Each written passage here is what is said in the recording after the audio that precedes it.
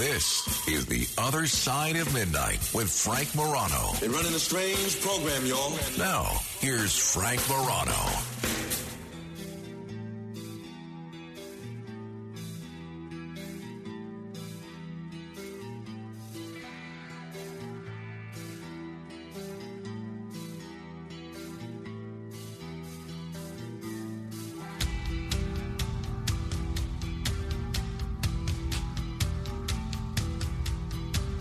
I recognize that any discussion of guns on the radio, on television, in real life, it engenders such passion. And what so often happens is one of the key reasons that I don't generally talk about guns is you have people whose views, many of whom anyway, are already firmly cast in stone, and they stick their fingers in their ear, and they don't want to hear what anybody else has to say that has a contrary view. Now, that has changed a little bit, I think, over the years. You're starting to see broad consensus on things like background checks. You're starting to see broad consensus on things like keeping guns away from mentally ill people. But by and large, people have very strong, dug-in positions, and they don't tend to want to discuss the issue.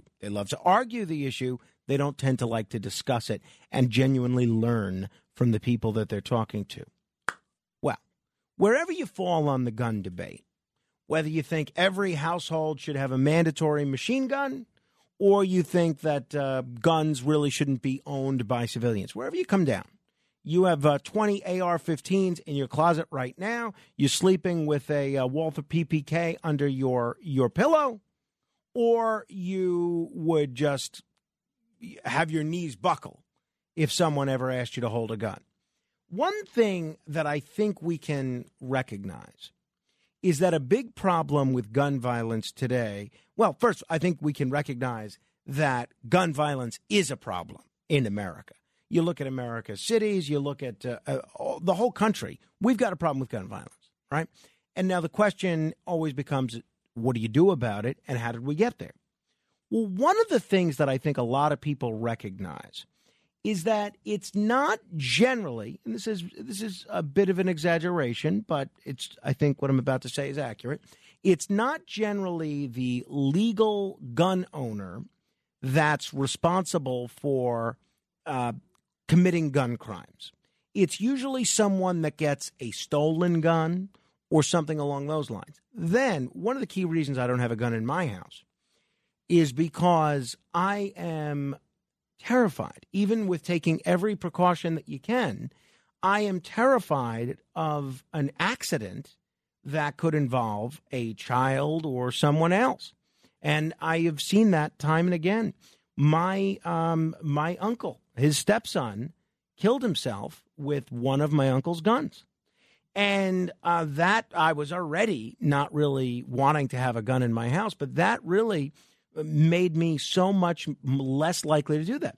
You talk about the problem with gun homicide, robberies, drive-by shootings, and very often suicides. So often the problem is someone gets a hold of someone else's gun. A gun is manufactured and purchased legally, and then somehow that gun falls into the wrong hands. Well, that's one of the reasons I think that what's happening now is so interesting and so exciting. And I'm waiting to hear the flaw in my logic, but I'm going to tell you about this. A new smart gun designed to protect children from unwanted access to firearms is set to become available by the end of this year.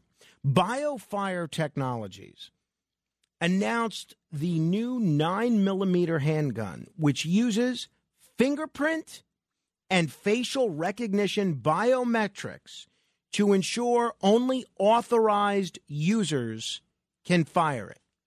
The BioFire Smart Gun is designed to prevent firearm-related accidents, homicides, and suicides, which are now the leading cause of death for American children. According to one study, more than 40% of American children whose parents believe their guns are secured said they could access those guns within 2 hours. Can you imagine? Let's take a look at the state of Colorado. While 1 in 8 middle and high school students in Colorado say they can access a loaded firearm within 10 minutes. To me, this is one of the best uses of technology that I can think of. If you're a legal, responsible gun owner, why shouldn't you be able to have a gun for home protection or for hunting or for whatever the case may be? And why shouldn't you be able to use technology? I have been actually saying for years that we needed something like this. Use technology to make sure that you're the only one that fires your gun. That if your gun, we've seen that with a lot of law enforcement people, unfortunately, FBI agents and even some police officers, they misplace or mishandle their gun. That gun could fall into the wrong hands. Why should some crook who gets a hold of someone else's gun be able to use that to commit a crime or to menace someone? I am hoping that this smart gun technology gets widely utilized, gets expanded, and embraced by people. Now, I'm waiting to hear, what's the problem with this? Anybody opposed to this? 800-848-9222. That's 800-848-9222. Because if this works, and I don't have stock in this company's not an advertiser, I don't know anything about this company, but if this works, I think you could see other companies do the same thing with the guns that they're manufacturing. And why shouldn't they? You wouldn't see, you remember that horrible situation with that young man who carried out the Sandy Hook shooting in Newtown, Connecticut. You wouldn't see someone be able to get access to their mother's gun and carry out a mass shooting. You wouldn't be able to see a situation like my uncle's stepson who got into his guns and killed himself. I think this is wonderful news, and I hope this is a piece of technology and a process that lives up to what it's cracked up to be, and that America adopts widely. What do you think? 800-848-9222. That's 800-848-9222. Kai Klopfer, the founder and CEO of BioFire, spoke to Bloomberg about why he invented the smart handgun. I was fortunate enough to not have to think about gun violence or gun deaths, and that was really my first sort of encounter with the topic, right? I was just starting to grow up, just starting to think about these kind of topics as a 15-year-old, and really started to think about how could we do something about this? So, BioFire says that for authorized gun users, the shooting experience is seamless, and the biometric data never leaves the handgun. If you want to use my phone right now, you need either my fingerprint or my PIN number. Think about that. Now, I don't think that's unique to me. My wife has the same thing on her phone. Almost everybody that I know that has a smartphone has a situation where you have to either enter your PIN number or use a fingerprint. Why shouldn't that same technology, or maybe even a little bit more advanced, as appears to be the case here, be the case for handguns? So the shooting experience is seamless if it's your fingerprint and your biometric data. The firearm immediately locks when it leaves an authorized user's hand. And then there are integrated infrared sensors in the grip that keep the firearm armed while an authorized user is holding the gun, removing a need to continuously authenticate their biometrics. It also comes with a high-resolution touch screen, allowing the owner to add and remove authorized users. 64 customizable options are also to be available for the gun, which can be sold in left or right-hand models. I have to tell you, I think this is pretty exciting. And I would actually consider purchasing one of these guns. What do you think? So this approach is novel. but it's applying high-precision engineering principles to make a meaningful impact on preventable firearm deaths among people in general, but especially among children.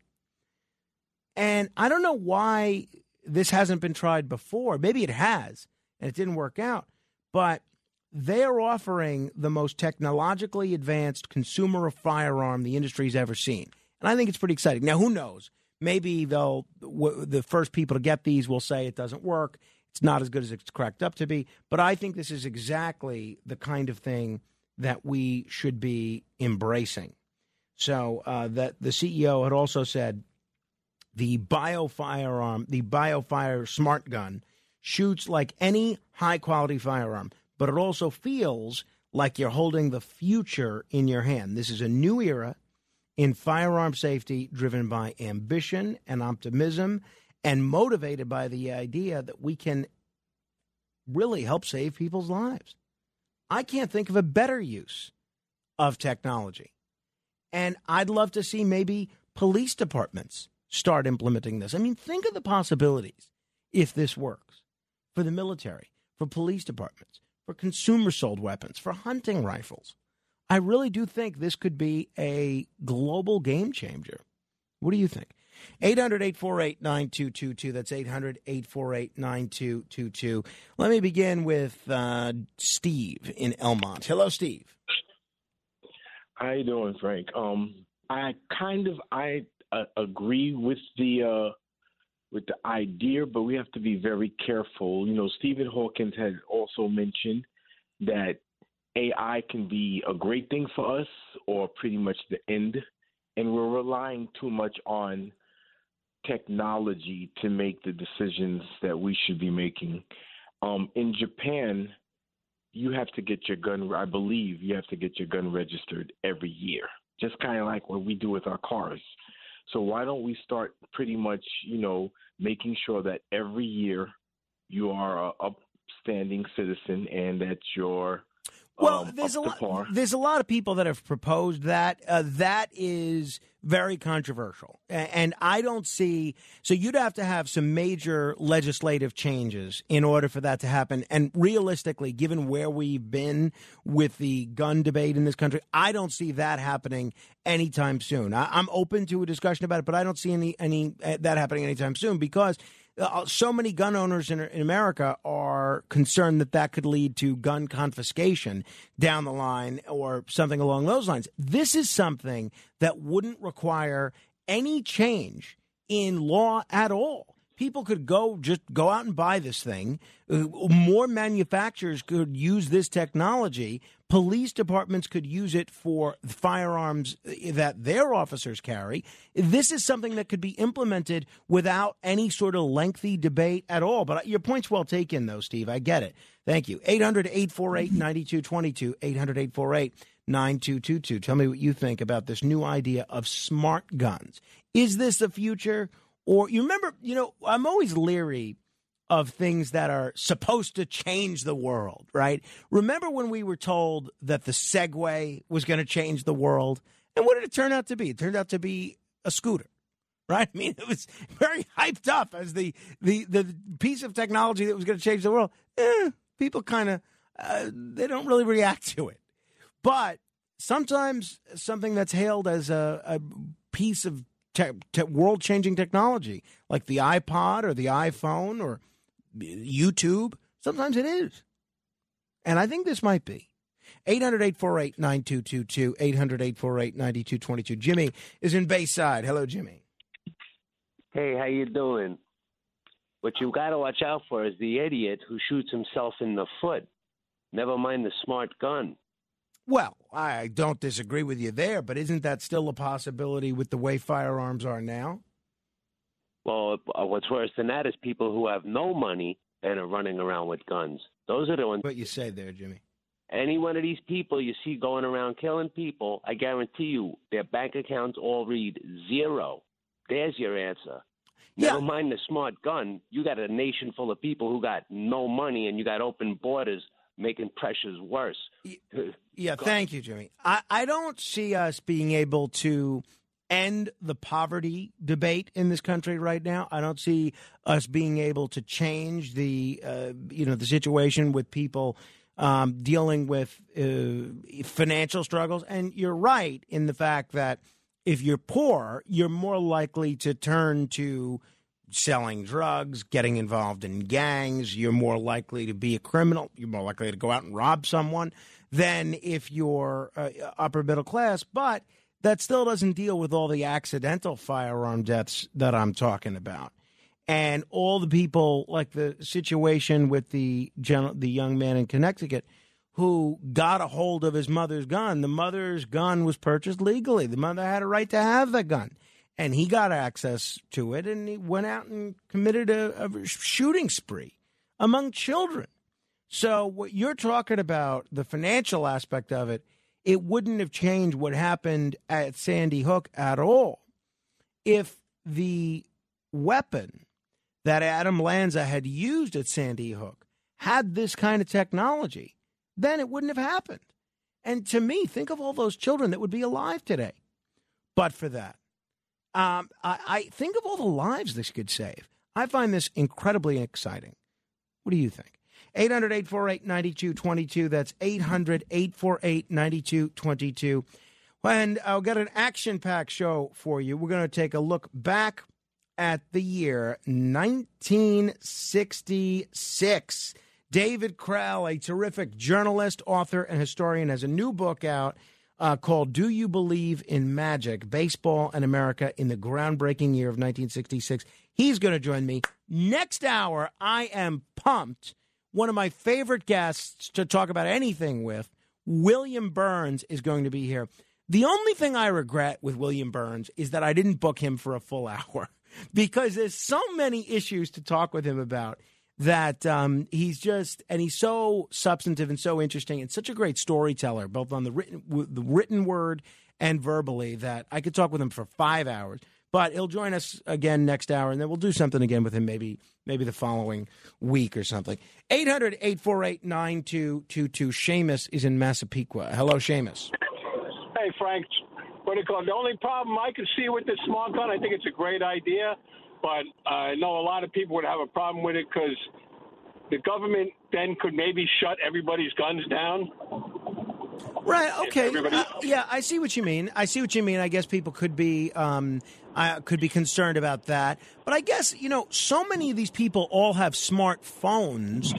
Couldn't they do that with everybody's smartphone as well? Yeah, but you're not going to use your phone to defend yourself against the government. Yeah, that's true. The reason that you have the Second Amendment is to fight the government, not to shoot deer or anything like that. That's what it's for. And if the government could suddenly one day just decide, let's shut everybody's guns off today, and that's it. Yeah, well, I guess that's a legitimate concern, and that's one that I hadn't thought of. Seamus, thank you. But I would still risk that over risking someone getting access to a firearm that shouldn't have access to it. 800-848-9222. Mike is in. We'll continue with your calls in a moment. Take a quick break, and we'll continue with your calls at 800-848-9222. Straight ahead. The Other Side of Midnight with Frank Morano. Hey, it's Kaylee Cuoco for Priceline. Ready to go to your happy place for a happy price? Well, why didn't you say so? Just download the Priceline app right now and save up to 60% on hotels. So whether it's Cousin Kevin's Kazoo Concert in Kansas City, go Kevin, or Becky's Bachelorette Bash in Bermuda, you never have to miss a trip ever again. So download the Priceline app today. Your savings are waiting. Go to your happy place for a happy price. Go to your happy price, Priceline. It's The Other Side of Midnight with Frank Morano.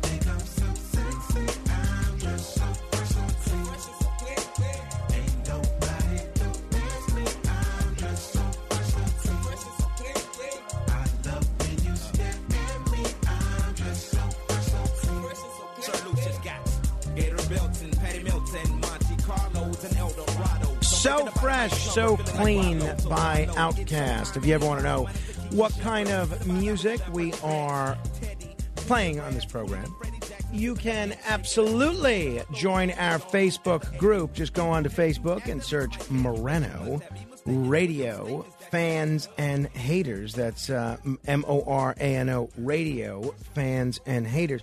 Hey, what do you do when you visit somewhere, right? I mean, years ago, there was really very few options. You could stay at a hotel, or you could stay at a bed. You could stay at a bed and breakfast. You could stay, if you wanted to do it sort of cheaply, you could stay at a hostel, or you could stay with a friend or a friend of a friend, right? If you're Lin-Manuel Miranda's cousin and you want to stay with Larry David. But there is something that folks are saying could be the future of traveling cheaply. You ever stay at an Airbnb? Now, I enjoy Airbnbs. I just stayed at one last weekend in Georgia, and I have done it many times, and I generally have a pretty good experience. We rent houses in Cape May. I don't know if we do that through Airbnb or another service. There are other services that you can use, VRBO. I've done it in Atlantic City. I've done it in all sorts of places, and it's great. But it used to be pretty inexpensive. Now it's getting pretty costly. So they've come up with something that I think is so interesting, and I'm curious if you think this is going to take off. It is a house swapping platform.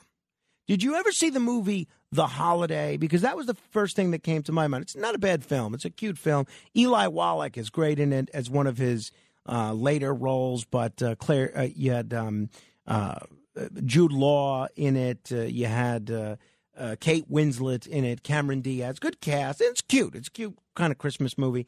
And it's about a British woman and a California woman that swap houses because they both need a break from what's going on in their lives, and they need a change of pace. It's cute, but I never really knew anyone that really did that.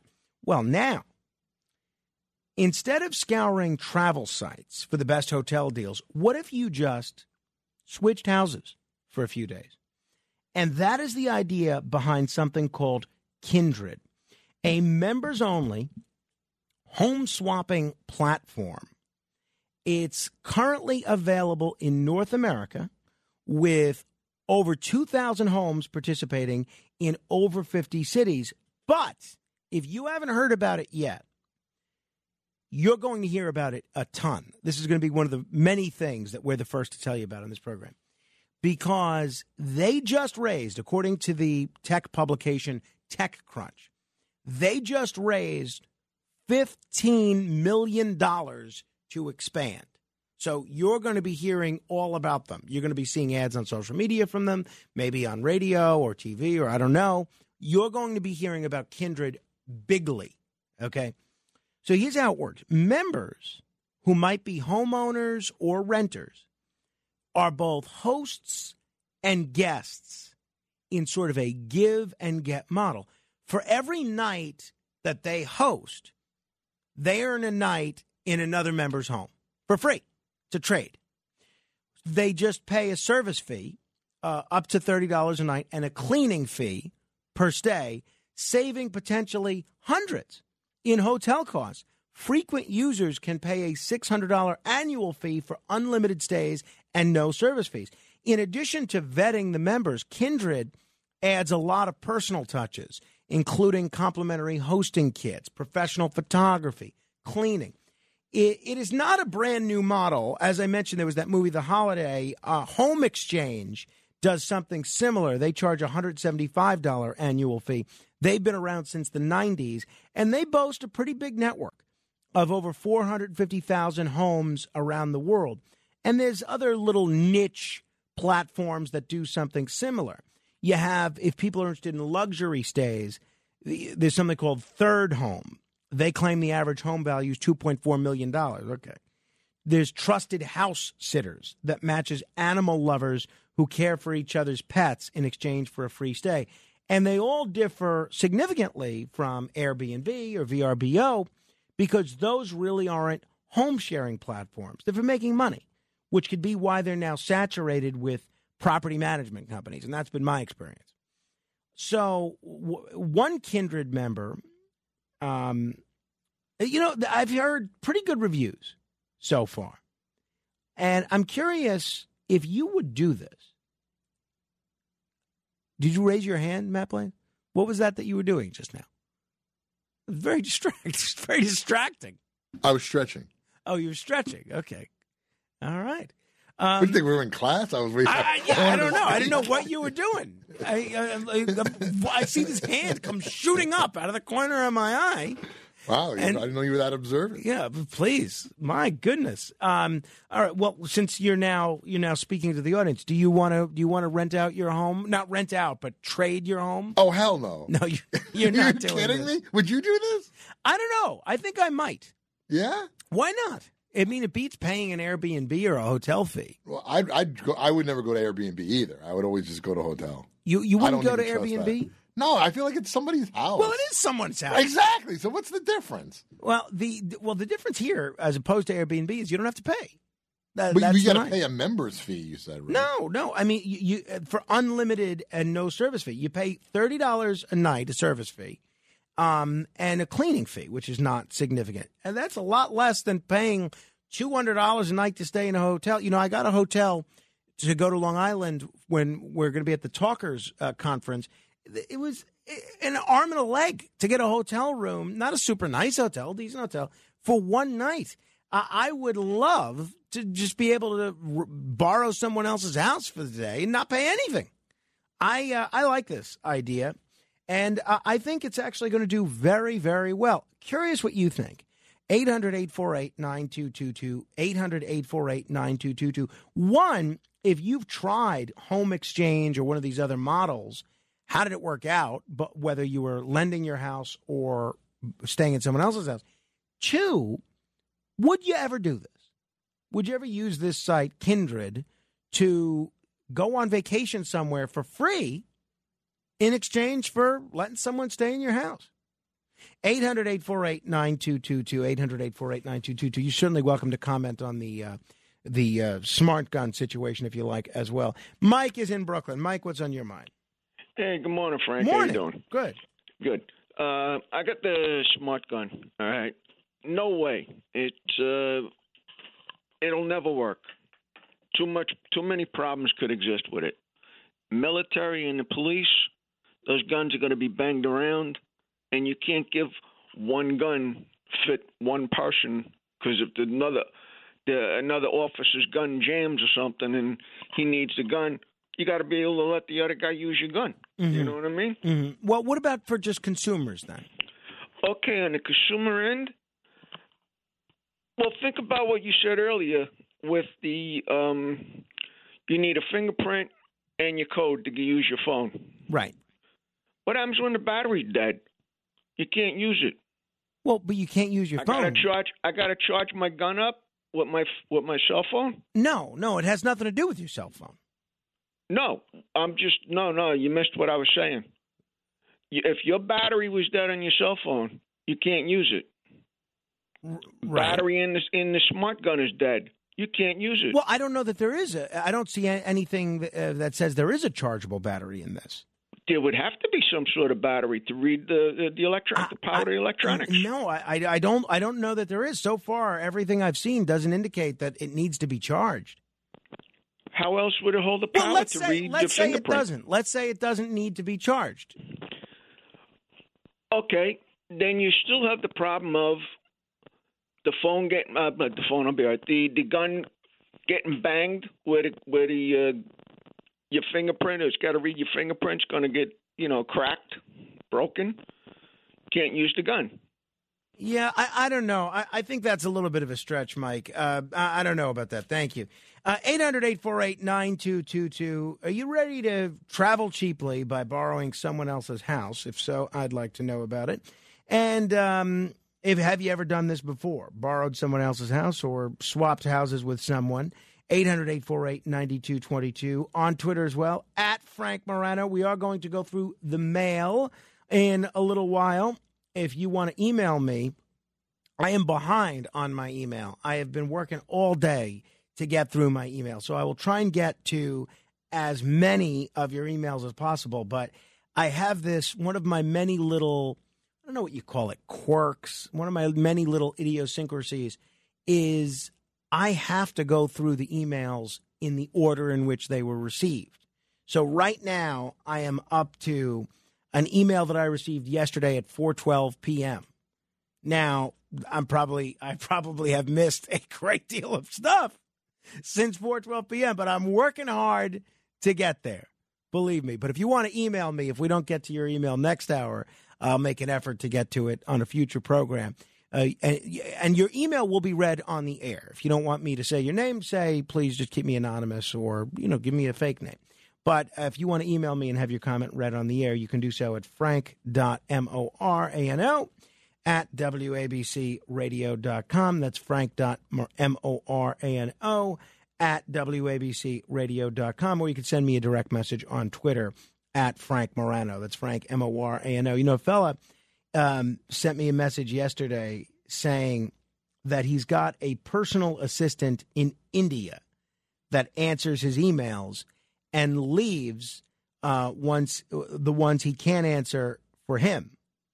And that gives him more time to listen to my podcast, which I appreciate.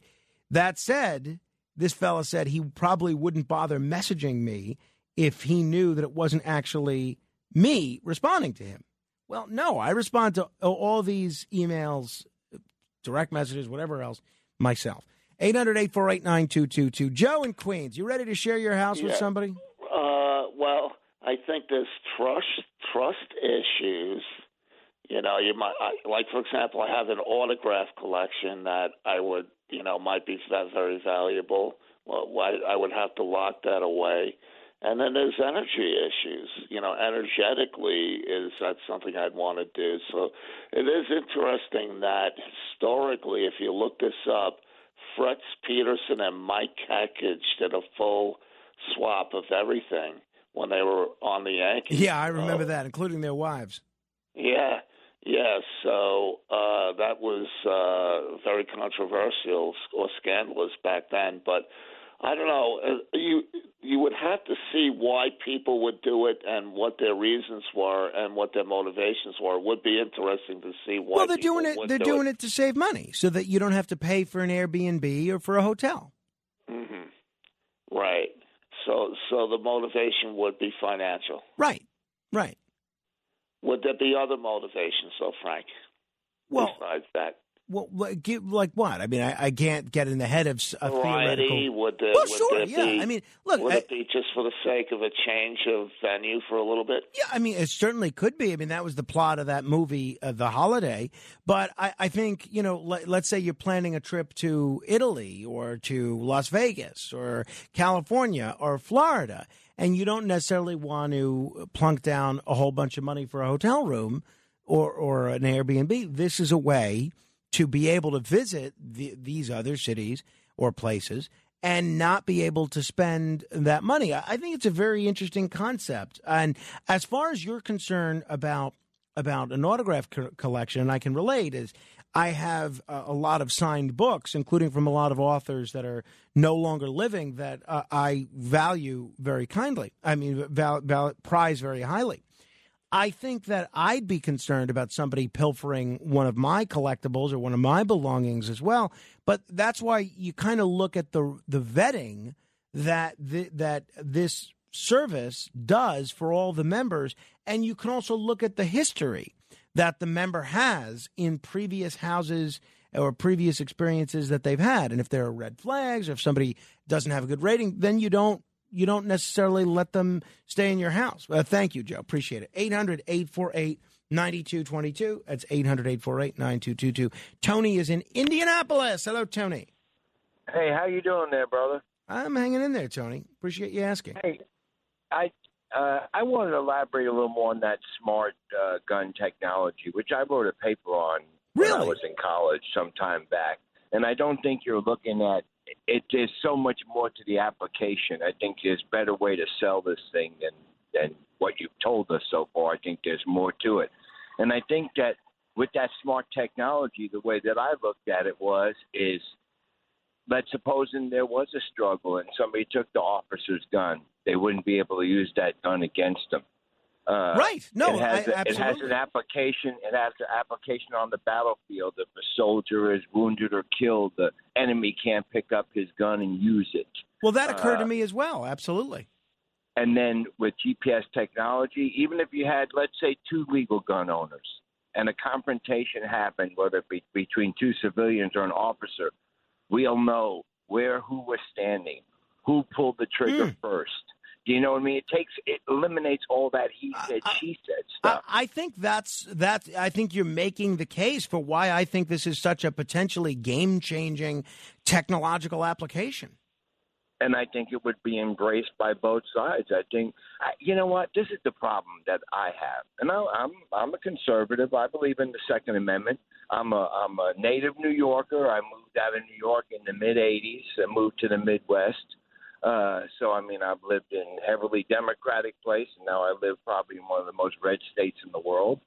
But, you know, the thing about it is anybody with any common sense is going to tell you, whether a Republican or Democrat, people don't want weapons of war on the street.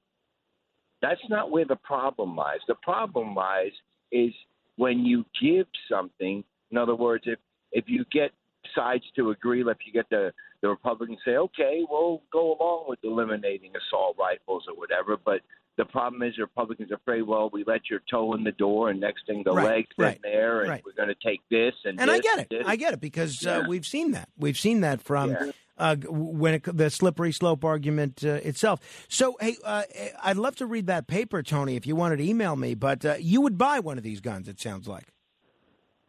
Absolutely. Yeah, because, so like would I said, there was a lot of when I wrote this paper and lectured on it, a lot of people said, well, you know, there's how many millions and millions of guns already out there. Well, you're right. That's a problem. So how do you solve that problem? That's a problem that you solve over attrition.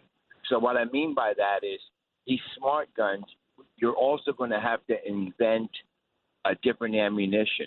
So no longer will ammunition for these guns that don't have smart technology, you won't be able to get ammunition for them. Hence, you won't even be able to buy parts for them. So as they break and are confiscated and whatever happens over a period of time, that's how you eliminate these guns. Yeah. You know what I mean? No, I understand that, Tony. Tony, it sounds you're mentioning a couple of great applications that I hadn't mentioned. I'm even more excited after talking to you than I was before. Thank you, Tony. And if you want to send me that paper, email me, frank.morano@wabcradio.com. You know, my friend Tommy is a gun owner. He's listening right now, but he's not in a position to call in. He said he loves the idea, but there are two possible concerns that he raises. One, cost could prevent those most in need of the technology from being able to purchase it. Okay. Two, dependability. If it fails just once in a time of need, especially in a law enforcement situation. Yeah, well, I mean, I think that can be said of any new gun technology. I mean, I think you have to make sure this stuff is tested often and tested 1,000 times before a potentially deadly weapon is sold to a consumer. And we have seen guns jam before without this technology. So gun problems are not necessarily anything new. Bruce is in Michigan. Hello, Bruce. Hello? Hello. Yeah, I went out to Los Angeles and did this trade home things for 2 weeks, and it was wonderful. So what service did you use, Bruce? Didn't really use a service. So how did you find someone to trade homes with? They have a thing in the paper. The paper is digital paper of people wanting to do exactly that. Oh, and it worked out well for you. It was fantastic. My wife didn't want to leave. As a matter of fact, she changed homeowners. So would you think it sounds like this Kindred platform has some potential to bring the experience that you guys had to the masses? Well, I don't know about that. Well, why not then? I got a divorce. Well, I caught that, but I don't think the Los Angeles house borrowing situation was at fault, was it? Well, she didn't want to leave. Fair enough, Bruce. Thank you. Sorry about that. But hey, I guess borrower beware, right? I don't know the Latin for borrower beware, but you could view Bruce's experience as an endorsement or a cautionary tale, either one. All right, 800-848-9222, 8 open lines if you want to comment, 800-848-9222. This is The Other Side of Midnight. I'm Frank Morano. Straight ahead. The Other Side of Midnight. It's The Other Side of Midnight with Frank Morano. I shot the sheriff, but I did not shoot the deputy. I shot the sheriff, but I didn't shoot the deputy.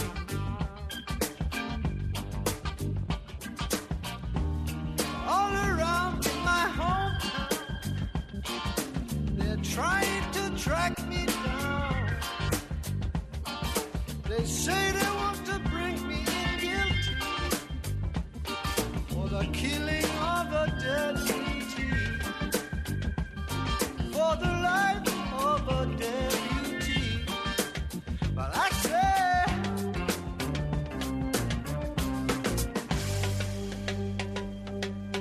I shot the sheriff, but I swear it was in self-defense.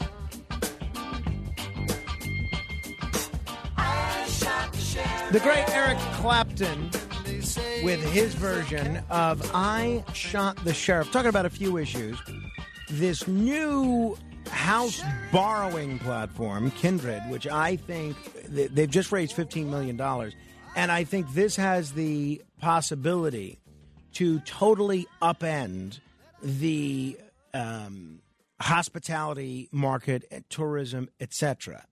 But we'll see what happens. Also talking about this new smart gun technology where these guns are going to be sold this year, and unless someone has your biometric signature and fingerprint, they're not going to be able to fire that gun. I think this is exactly the kind of thing that futurists and people that invent things should be working on. I think this is a home run. 800-848-9222 if you want to comment on that. We're going to go through your mail in a little bit. You could find me, you could send me an email at frank.morano@wabcradio.com. And if you want to find us on Twitter, you can do so at Frank Morano. Still not verified, unfortunately. You know, it's funny. Yesterday I was telling the story about how Elon Musk had decided to pay for the verifications of a couple of people, William Shatner, Stephen King, the Pope, a few others.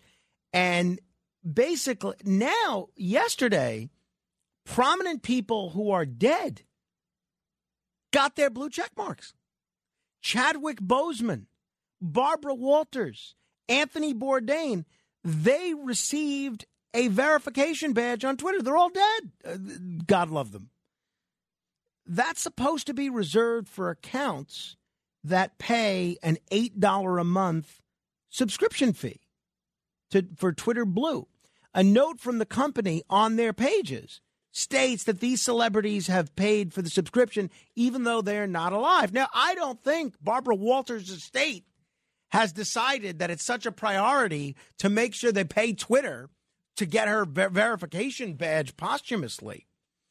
But I am trying to get people to retweet a tweet that I put out yesterday, and I'm going to pin it to the top of my page. So you can find it at Frank Morano, where I'm asking Elon Musk to verify me without paying, because that's kind of the cool thing now, to be verified but not pay to be verified. Those are the people that matter. It seems like Elon Musk has sort of created the same verification process that he did previously, only it's not really clear how he's deciding who's verified and who's not. So we'll see. I mean, he's still I give him some credit for trying, but I think the solution is get 100,000 retweets on that. So you could be a part of the Twitter army by going to @Frank, Morano. 800-848-9222, 800-848-9222. Lou is on Long Island. Hello, Lou. Yes, in reference to the smart guns, the caller said that through attrition, the old guns will just go away and they will just have smart guns. The 1911 .45 semi-auto pistol has been made since 1911, 112 years. It's still made today. It's not going away anytime soon. So I don't think that attrition angle is going to work. Yeah, well, look, I don't think there's literally millions of guns right now in this country. I don't think they're all going away anytime soon. But I think you're going to see consumers potentially embrace this the same way they embraced CDs over records or MP3s over CDs, because it's so much more useful in terms of avoiding accidents. Yes, but how many people have gone back to vinyl? Well, that's true. That's true. Reverse engineering, they just want a simpler time. Yeah, well, that's true. Things get complicated for a reason that people don't ask for. That's true. People are still buying Bazooka Joe bubblegum, and Bazooka basically relies on nostalgia exclusively, pretty much, to continue to market their product, which has not changed very much in the last few years. By the way, you know what's somewhat annoying? I thought about this when I was at the ballpark the other day, is that you can still buy Cracker Jacks, peanuts and Cracker Jacks. One, there's not a lot of peanuts in the Peanuts and Cracker Jack.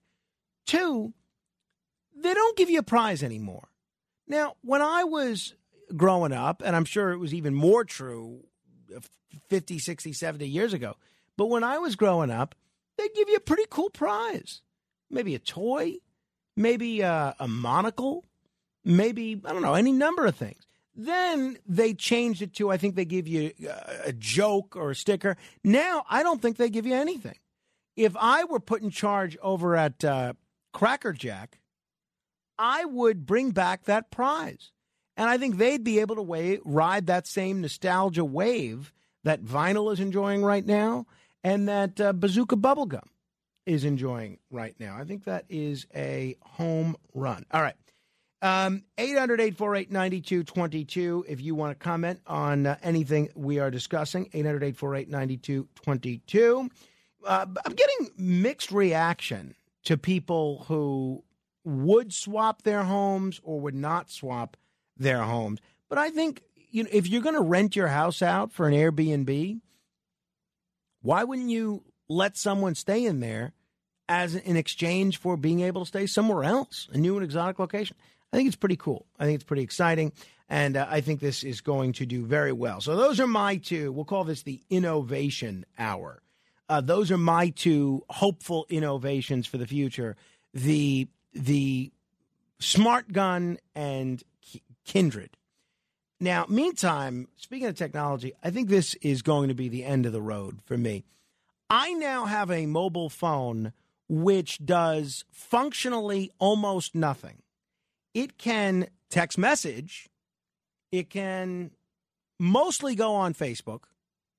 It can take photographs that look decent sometimes. It doesn't do anything. Other than that, on Friday, it was so frustrating because I had arrived in Atlanta early. I thought, all right, it'll give me a chance to catch up on some calls. I won't have to figure out how to make small talk with this guy, Larry, who I have no idea who he is. So I'll get a chance to make some calls. Wouldn't you know it, as soon as I tried to call anyone, they could hear me. They could hear every word that I was saying, but I couldn't hear them. There was a problem with my receiver. They would sound very muffled. I couldn't understand what they were saying. It was very difficult to hear them. So I think that finally it's the end of the road. I need this mobile phone that I've been using, which I've had for 5.5 years, is now functionally a paperweight that can text message. I can barely make phone calls with it. It does work when I'm on the Bluetooth in my vehicle, but I can barely make phone calls with it. And then you know what these text messages that I'm getting are? They're mostly people complaining that I haven't called them back. Well, I can't imagine why. But so what I was doing on Friday or Thursday last week, there were 4 or 5 people that had called me. So I put them all these people that don't know one another, have nothing to do with one another, all from different parts of the world, all from different walks of life, all different specializations, all wanting to reach me about something else. I put them all on a group text with one another. My wife will tell you one of the things that I do that drives almost all of my friends and family members crazy is I will connect all sorts of people on a group text that have nothing to do with one another except for the one issue that I'm text messaging them about. So I connected all these people, 4 or 5 of them, on a group text with one another who have nothing in common other than I'm supposed to call them back, but I have no way of doing it. So I did eventually reach everybody, but it was frustrating. And then for some reason, 4 or 5 hours later, the phone would work again. And then it works for a day, and then it stops working. So I think today's going to be the day. I got an offer, and that's the thing is I'm leery of all these offers, but I got an offer, Verizon message, 1 week only. Get Google Pixel 7 for free or Google Pixel 7 Pro for $5 a month for 36 months when you upgrade on select 5G unlimited plans. So I'm thinking, all right. So now I have to look through all these plans to see if I'm going to upgrade. I just hate. That's why I don't change phones. But I think today is going to be the day. I'm getting a new phone today. All right. Until next hour, in the words of the great Bob Barker, help control the pet population. Get your dog or cat spayed or neutered.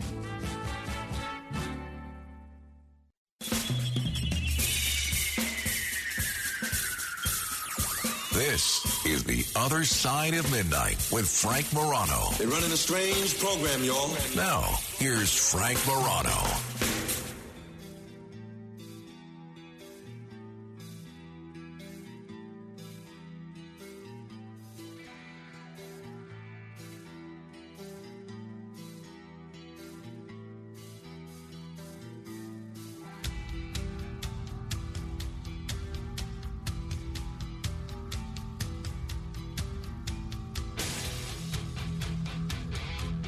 Finish this sentence, okay? And Matt Blaze, be ready. I'm going to ask you to be the first guinea pig in this. Every child should absolutely learn to blank. Brush their teeth. Is that's the big concern? Brushing your teeth? Yeah. The children, you think that's a struggle for people to learn? Is that a big problem in society? A lot of children and a lot of adults have never learned to brush their teeth. Have you ever gone down south? They don't. It's because of a lack of knowledge about how to brush their teeth. Yeah, big problem. I don't. Electronic toothbrushes. Why do you think they got invented? People aren't brushing their teeth properly. But is it because they don't know how to brush their teeth? That's why. Not properly. Fair. Okay. What'd you think? I mean, all right. That's your answer. Your answer is your answer. You don't think every child should learn to brush their teeth? No, I don't think that's a big problem. I don't think there are a lot of children that say, I'd brush my teeth if only I could figure out how. I mean, it's not like tying a bow tie or blowing a whistle super loudly using your fingers. It's relatively easy. It's kind of self-explanatory. All right, how about it's fine. Dial 911? Okay. All right. Is that a better answer? Again, it's the kind of thing that, do you see a lot of children say, I wish I knew how to dial 911. It's in the title. Wait, you said. Fine. Okay. Those are your answers. We'll take it. What you said was every child should learn to. Fair. Both good things. Brushing your teeth and dialing 911. That's like a Family Feud question. I just didn't realize that there was a problem with so many people not knowing how to brush their teeth or dial 911. Kenneth, finish my sentence here. Every child should absolutely learn to blank. Tie their shoes. Okay, yeah, I don't think that's a big priority either. But I never really, I never really tied my shoes much as a kid. I much prefer slip-on still to this day. But it's your answer. Learn how to read. Okay, that's a good one. That's what I figured Matt Blaze was going to say. Fair enough. Okay, that's a good one. Now, we are very fortunate in this country. We have a literacy rate of 98 or 99%. So children are learning to read. However, I have railed for years that there's something that not enough children are learning. And I don't want to make this a racial issue at all, but it's particularly true in the black community. And this leads to life and death situations. There are far too many children in this country who never learn to swim. And every year, a lot of people, both adults and children, end up dying because they don't know how to swim. I am a big advocate of my son learning how to swim. He's starting swimming lessons next week, and I want him to learn how to swim as early as possible because you significantly reduce a whole category of possible death if you learn how to swim. So that's why there's an elite public high school called Stuyvesant, which is one of the best colleges not colleges, it could be a college, one of the best high schools in the whole country.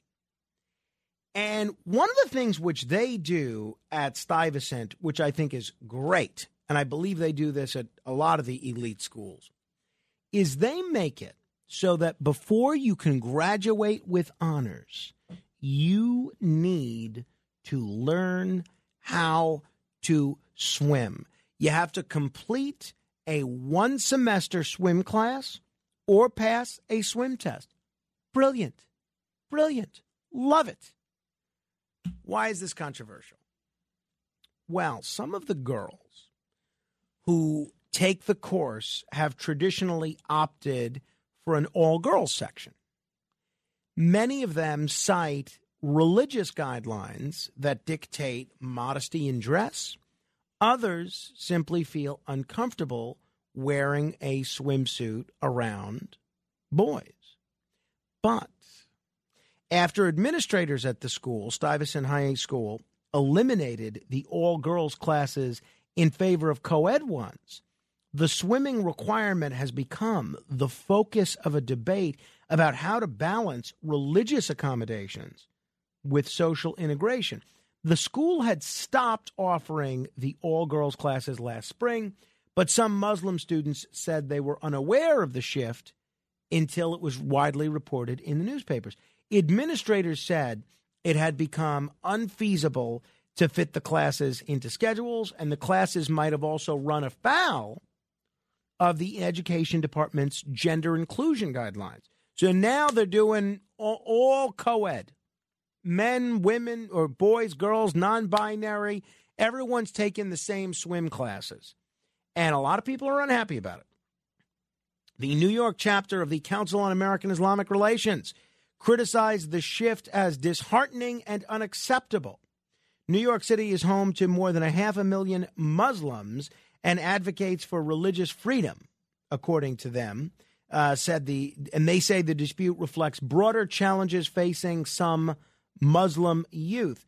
But I would imagine a lot of Orthodox Jewish students might also be upset about this because I don't think you're able to swim in the same pool as another gender if you're Orthodox Jewish. But don't hold me to that. But I seem to recall something about that. But several Muslim students have said they felt their academic goals had been pitted against their religion. And what one 17-year-old student told the New York Times is, it shouldn't matter whether I'm Muslim, Jewish, Christian, if I personally do not feel comfortable. And I kind of appreciate that perspective. If you prefer more just to be around all girls for a swim class, and you don't want boys seeing you in a bathing suit for whatever reason, or you don't want it because you're Muslim, or you don't want it because you're Orthodox Jewish, I think maybe you should be able to. I think maybe they should still be forced to offer, and I know they said that that's a violation of the rules now, but I think maybe you should be forced to offer these all-girl and all-boy swimming courses. What do you think? 800-848-9222. After the outcry, which was reported by the New York Post, Education Department officials said this week that students who need accommodations would soon be able to receive full honors through classes on other life skills. Now, I don't like that either, because what then happens? You're going to have a situation that's precisely the one that I want to avoid, which is you're going to have more students graduating from high school never learning how to swim. I think they should offer all girls courses. I think they should offer all boys courses. If you also want to offer all gender courses because that's what people want or because that's what you have to do, then so be it. But I don't think there's anything wrong. When I went to gym, we had an all-boys gym class, at least in middle school. And I think even in most of my high school career, that was the case as well. But there was nothing wrong with that. And I think whenever you're in a situation where you're showing parts of your body, whenever you're in the situation where you're potentially changing into something else, sometimes you just feel more comfortable around your own gender, especially as a 13-year-old, 14-year-old, 15-year-old, with your body going through all sorts of changes and you're self-conscious and you got all these hormones raging. I think they should schools should still offer these all-girl and all-boy courses. What do you think? 800-848-9222. That's 800-848-9222. Now, the other aspect of this, and then we're going to talk to Bill Burns in a couple of minutes. The other aspect of this is that just a handful of high schools require swim tests. The mandates used to be prevalent, particularly at colleges and universities, but decades ago, for instance, more than 1 in 3 treated swimming as an essential life skill that students had to demonstrate to graduate. That's not the case. Many schools have since eliminated this requirement. Some argue they penalize students from low-income backgrounds who are less likely to have learned how to swim as children. Well, you know what other areas of life that lower-income children are less advantaged in? Reading. So what's the solution? Do we stop teaching reading? Baseball, dodgeball, all sorts of things that children that have more money grow up with a little bit of a leg up. So that's the solution of some of these schools, to not teach swimming and not require swimming. I think the lower income students, because they haven't had access growing up to swimming, they're the folks that are most in need of swimming instructions. 800-848-9222 if you want to comment. Students must complete the swim requirement to receive what's known as a Stuyvesant diploma, a seal on their regular diploma representing the completion of an extensive set of credits beyond what most schools require. Most school students get the seal, and some feel pressured to, although it doesn't usually carry any extra weight in college admissions. City schools must make reasonable accommodations for students to be able to exercise their religious rights while balancing other factors. I think they should offer the girls' courses and the boys' courses. I don't know about you. 800-848-9222. We're going to talk to Bill Burns in just a couple of minutes. Melvin is in the Bronx. Hello, Melvin. I agree with you wholeheartedly that there should be single male and single gender. I went to DeWitt Clinton High School in 1964. I'm 73 right now. All the past gym class was none known as physical education. One has to either know how to swim and tread water. I was in the cadet corps at age of 9. I learned how to roll a boat, pitch a tank, and live with the woods. It's all about self-preservation. As you live by the water, you need to learn how to at least tread in that water to hold your head above water. Walton High School has a swimming pool in the bottom. So do DeWitt Clinton. Both the high schools located in the Bronx. But when they went co-ed, it seems like a whole lot of stuff down there. People have lost their mind because the ancestors have a saying, common sense is not common. And I definitely agree you need to go back to that single male, because there's things that males need to sit down and talk to, that stay with from the male, and things that females need to sit down and talk to that they learn from other females. And when you're in that court sitting and so forth, there are distractions. Melvin, thank you. I made out about 80% of what Melvin said, which is a pretty high percentage for me, maybe 90%. And I found myself in total agreement with what I heard. Now, for all I know, he said something crazy that I didn't fully understand, so I'm hesitant about saying I agreed with all of it. But I agreed with everything I understood. All right, Bill Burns is here. We're going to talk about how our way of life is poisoning us. We're going to talk about how the UFO chief at the Pentagon says that it's possible there's an alien mothership in our solar system. We're talking about the debate over climate engineering. And if we have time, we'll try and bring up one or two other subjects, although that's quite a bit. Bill Burns joins me straight ahead. The Other Side of Midnight with Frank Morano.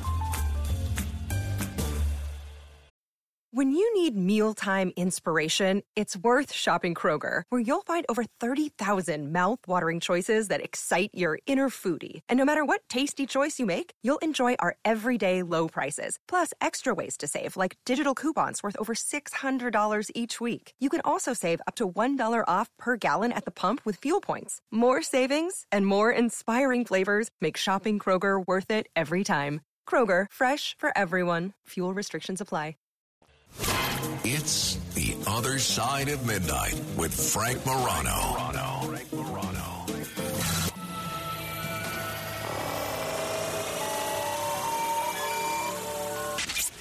The Other Side of Midnight presents The Midnight Files.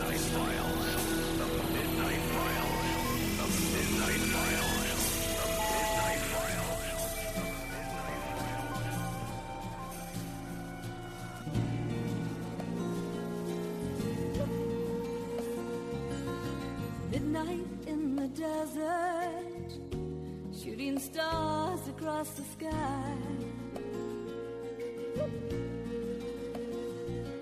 This magical journey will take us on a ride, filled with the longing, searching for the truth. Will we make it to tomorrow?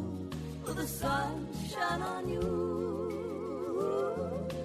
Midnight in the desert, and we're listening.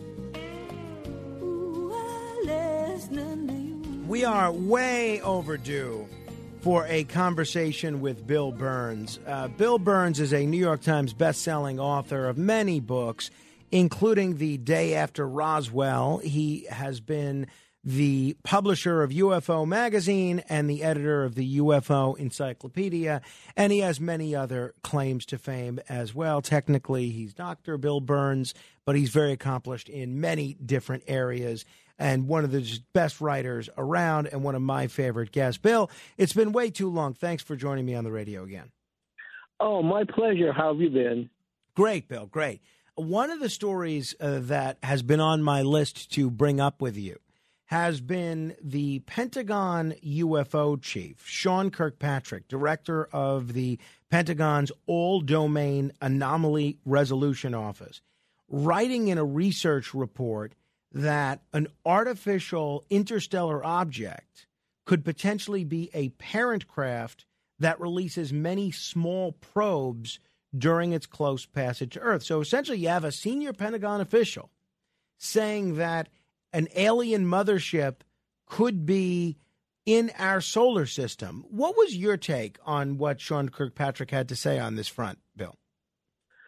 I believe that Kirkpatrick was prepping us for a major announcement. I mean, what I think is that this administration, whatever you think of it, has made a decision, and I think it was a decision made during the Obama administration, quite frankly, but they've made a decision that they're going to dribble out to get us to accept the fact that we're not alone in this universe. I mean, I think that's the big thing, that it's not as though they're saying, oh, flying saucers are landing like this is right, invasion this of the island body, Earth, yeah. Right? But what they're saying is that there are probes, and they're coming from a mothership that's at the very edge of our solar system. So it's keeping tracks on us, but at the same time has the ability to send probes to do specific things. And I think that this is a robotic probes, right? Not people, robotic probes. And I think this is a way for the administration, and I think it's a major decision, that they're going to disclose this, and they're going to disclose it gradually so that psychologically and socially we accept this fact that we're not alone. Do you think this rather revealing, pretty bombshell report from Sean Kirkpatrick, do you think this comes directly from Biden? I think my speculation is this, that Joe Biden and Senator Harry Reid were both friends in the Senate for, decades, right? Joe Biden's been around since the 70s. Harry Reid's been around since then. And Harry Reid's state houses Area 51. After the Betty and Barney Hill story, right? And that's 1961. Sure. President Kennedy was so exorcised by two people claiming to be abducted by aliens on the cover of Look magazine, on the magazine cover. And I think that Kennedy, that was one of the reasons Kennedy says we have to go to the moon by the end of the decade. That was one of the reasons. And Kennedy did his own little investigation, and he was so excited about Area 51 that he had an affair with Marilyn Monroe for years, that he told Marilyn Monroe privately in pillow talk that there is an Area 51, that things, and folks can read that whole a memo. I'll tell you how they can read it. That there is an Area 51 where objects from outer space have fallen down, and there are little people from outer space living at Area 51. Marilyn Monroe said this when she called Bobby Kennedy at the Justice Department. How much does RFK Jr. know? When she called Bobby Kennedy at the Justice Department and said she was going to go public with this and blow the whistle on JFK, who told her all the story. And that's one reason why she was killed. But the point is, President Kennedy was so excited about this that he shot his mouth off about our nation's deepest secret, winds up getting himself killed, winds up getting Marilyn Monroe killed, but that's one reason we were going to the moon. And quite frankly, given all this turmoil about the presence of extraterrestrials, flying saucers, are they here, not here, what do they want? I think that Harry Reid, knowing what he knows, because Reid knew we had a live alien at Area 51. He knew that he purposely pushed his friend Joe Biden to do whatever he could to release the information. And the first modern videos were coming out from the Obama administration back in 2011. Remember? He's still in office. We're seeing flying saucers over the Pacific Fleet off San Diego. Well, those were. So I think there's a concentrated. Were those the images that came out in the Times on the front page? Because that wasn't until 2017, right? No. This was 2011. There were images. This was on the New York Times front page. These were released because people in the UFO community were seeing these videos. I got it. Okay. Gotcha. And were blown away by the fact. And I still say this: if there is a craft you can't identify, with no wings, no jet engine, no balloon, nothing, in the shape of a tic-tac hovering over the water, and the F-18 Navy Hornets can't get a radar lock on it, you got a problem. And they're laughing about this? The pilots are laughing about this. Mm-hmm. Mm-hmm. No, it's so funny. No, I agreed. So you think this is all, just to close the chapter on what Kirkpatrick said, this is all just another attempt by the government to open the Overton window a little bit more to the public accepting that the reactions, the relations that, or the visitations that ETs have made to our planet is much more prevalent than we've heretofore known? The answer is yes, but I think it even goes deeper than that. I think, and this is, again, speculation, Frank. This is not... Sure. I'm not a climate scientist, but my thinking is this, that this planet is in for some terrible experiences. I mean, the glaciers are melting. We know that. That isn't, you don't need some senator to tell you that. We know that. We know that the seasons are changing. We know that there are a number of things, and we have overbuilt. Let's just talk about our own cities.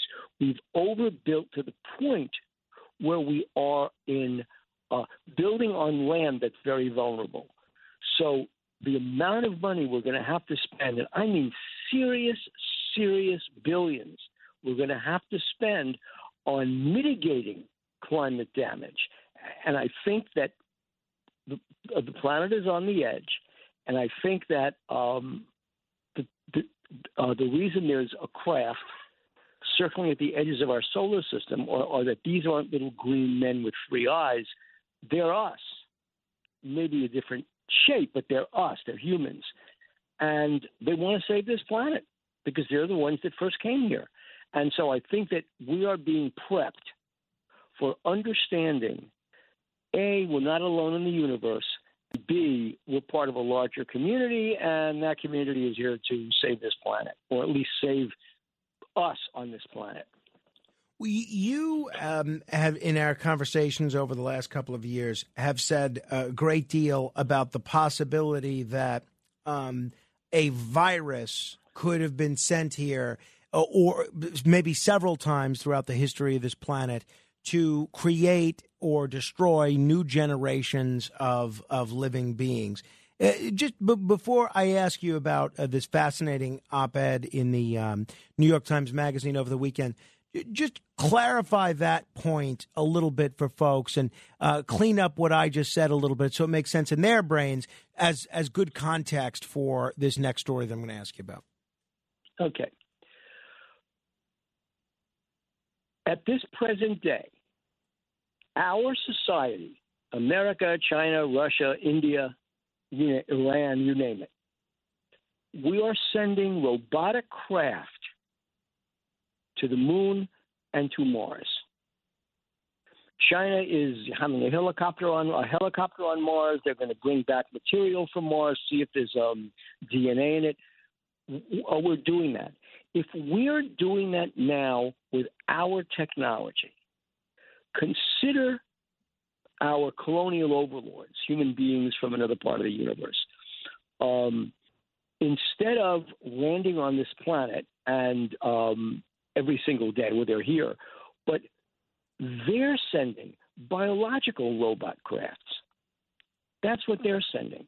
And so the biology is in the virus. There is a agricultural scientist by the name of Paul Stamets. He's the mushroom guy. And he's the guy who said that the largest life form on planet Earth is a mushroom that is underground, mycelium underground, that covers most of the state of Washington. His theory is that if an advanced alien culture, us from another part of the universe, wanted to transform life on this planet and transform our species, how they would do it would be to send specific viruses into plants, knowing that animals and prehistoric humans, Neanderthals, or even earlier than Neanderthals, hominids, would eat these plants, mushrooms, let's say, for example, and they would eat these plants, ingest the viruses, and the viruses would affect their RNA, the messenger RNA, and stimulate evolution in the direction that these creatures wanted. So that's how I think they are terraforming life on distant planets. So let's just say that this mothership, because they're trying to explain strange comets, this mothership releases things that look like comets, rocks. they're covered with water. In the water, there's DNA. And as they pass by certain planets, they may land on the planets. They're spinning. That DNA goes into that planet's ocean or under the surface ocean, and sure enough, it's starting life. That's what happened on planet Earth. And so I think there's a constant formation of life going on as this civilization, us, maybe billions of years old, is trying to terraform other planets, gradually occupying the solar system. Wow. If people are just tuning in, we're talking with New York Times best-selling author Bill Burns. Bill, you were one of the first people I spoke to when I read this column in the New York Times Magazine over the weekend by Mark O'Connell, who is an author, but a really interesting guy. And I put him on my list of people to invite on this show based on this essay. But basically, the headline is, our way of life is poisoning us. And what O'Connell says, and I'm very interested in this as I'm drinking from a plastic water bottle right now, he says there's plastic in our bodies, it's in our lungs, it's in our bowels, and in the blood that pulses through it. We can't see it and we can't feel it, but it's there. It's there in the water we drink, the food we eat, even in the air that we breathe. How big of a deal is the fact that we are being exposed to so much plastic? And what do you think the ramifications of this might be, particularly given what you just brought to our attention? I think it's real. I mean, the fact that do you know that in human female, in placentas, right? Among human females, there are nano shards of plastic in human placentas. They're in umbilical cords. They're in babies. That the diaper services figured out that in the diapers, there are microplastics. So they're in babies. So what if part of the theory, I'm not saying it's true, well, I believe it's true, but what if part of the theory is this? Given the fact that the climate around us is changing so drastically, given the fact that what we take for granted about the cycles of this planet are changing, what if this is not an accident, but plastics were introduced to this planet, polymers introduced to this planet, and they're taking over in such a way that the human race, I know this is a tough nut to swallow, that the human race is being siliconized. We're becoming silicon creatures, blending our carbon footprint, blending our carbon cells and silicon into one creature to withstand better the climate change and the forces that are acting on this planet. In other words, we're becoming plastic. That is absolutely incredible. Even if it's not true, it's an incredible thing to ponder. So, people might ask about the situation of how plastic would be introduced by an alien intelligence of some sort of another. But when we think about it, there really wasn't plastic on this planet pre-Roswell crash, was there? Exactly. That's the whole point. What there was in the 1930s, the film industry developed celluloid acetate, which is basic 1940s film stock. And so some people have said that it was celluloid acetate on the object that crashed in Roswell, and so it was an earthly craft. But the point is, we spoke to one of the people. In fact, folks could see it on the internet if they want to go to UFO Hunters. We spoke to one of the people who was there in July 1947 in the debris field. He was an Army sergeant. He was a truck driver, truck maintenance guy.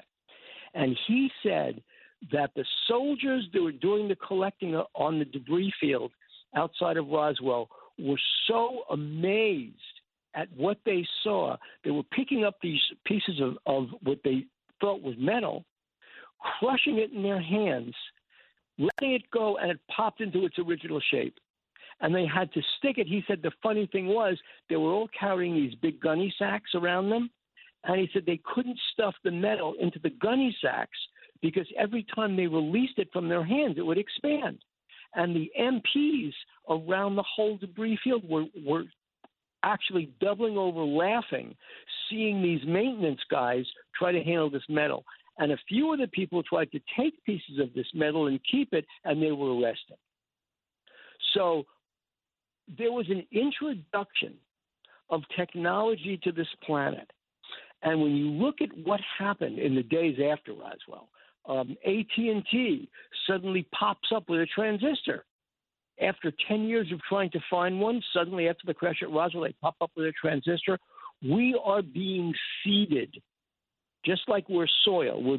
Our planet is being seeded. We've been seeded for 3.5 billion years, and I think that very gradually, over the next century, because by the end of this century, Frank, I mean, I'm thinking about my grandchildren now. By at least the 2070s, according to plant virologists and according to people who study the soil, agricultural experts, the soil on this planet will not be able to grow crops. People will be eating seaweed, or they'll be eating artificial stuff, because we've so depleted the soil by goosing it up to make more plants, big agriculture, that we've depleted the soil. So our planet this century will be going through some very dramatic changes from the point of view of climate, from the point of view of the ability of the soil to be harvested for plants, for food. So I believe we are being prepared as a culture for what's going to happen to us this century. That's absolutely amazing and pretty frightening, especially when you think about it, that every piece of plastic that's ever been manufactured is still right here on this planet. It hasn't gone anywhere, and we're still using plastic in a ton of things, so it's still very much here to stay. Hey, you alluded to the issue of climate change and what we're seeing at the ice caps and so forth. One of the things that certain people have raised as a possibility is climate engineering and broader use of climate engineering. Now, there are some other folks raising some concerns about climate engineering. First, Bill, and we'll talk with Bill Burns. He is a best-selling author of many books, too many to list in one radio program. Explain to folks what we mean when we use the term climate engineering, and tell me what you see as the long-term ramifications of climate engineering. Okay, so let's start with one foundational fact, that in, I want to say the 1990s, maybe it was the 80s, there is a United Nations protocol. There was an agreement among nations that they would not affect a climate change for the purpose of military advantages. So let's just say that we know that there is a Russian missile base somewhere in Siberia, okay? And it's a base that threatens the west coast of the United States. So what we do is we engineer climate over that part of the country so that it's always snowing, always icy. It makes it impossible to launch a missile. That's basic, and we probably don't have the technology for it. But imagine using climate change, rain, fog, snow, hail. Imagine flooding. Imagine using that for military purposes. So you're altering the environment of another country or area for the purpose of gaining military advantage. Now, let's just say we get to a point technologically. Now, we've seeded clouds, right? So there has been cloud seeding. There's a whole theory about chemtrails and what is being pumped into our atmosphere. Let's say in an area where there's been no rain, where the sun is beating down, where it's actually baking the ground that people can't even live anymore, that we send planes up or balloons up and spread reflective material in the air to reflect the sun's rays back into space. So just to cool down a certain area, that's affecting the weather of an area. Okay? What the UN said was that we can't do that. That's the agreement for military purposes. But because you're working with forces actually way beyond your control, things you just don't understand because they're so large, if we start doing climate change and nations use climate change as a weapon against each other, can you imagine the catastrophic effects it would happen on this planet? It would usher in the very things we're afraid of. And how likely do you think it is that we're headed in that direction internationally? We have the technology, Frank. We've seeded clouds. We've done what I explained about using chemtrails to reflect sunlight back into space. We can certainly move huge icebergs. Let's say that we needed to move a huge iceberg. We could move a huge iceberg and affect the way that climate affects, the way that would affect a small area. So I think we have the technology to do it, and I think the only thing that's holding us back, besides international protocols, is an understanding that once we go there, there's no going back. Wow, it's really well. Hey, let me get your quick take on this, and I realize this probably requires a broader discussion, but there's now, this is a headline that I saw yesterday that really made me stand up and take note that researchers are close to engineering babies without sex, and they're apparently about 70% of the way there. Give me your take on this, Bill. It's frightening, right? Imagine, I believe, let me see, the broader context is this. I believe there is a human transformation going on, that we are going from where we are now as a species to a different place biologically, socially, and psychologically. That's exactly what I believe. That I also believe we're not the first civilization on this planet. I think we've talked about that before. Just read the Bible. It's Noah's flood. I believe there was a civilization before that, too, and who knows what civilization is coming after us. We've been around for 3.5 billion years.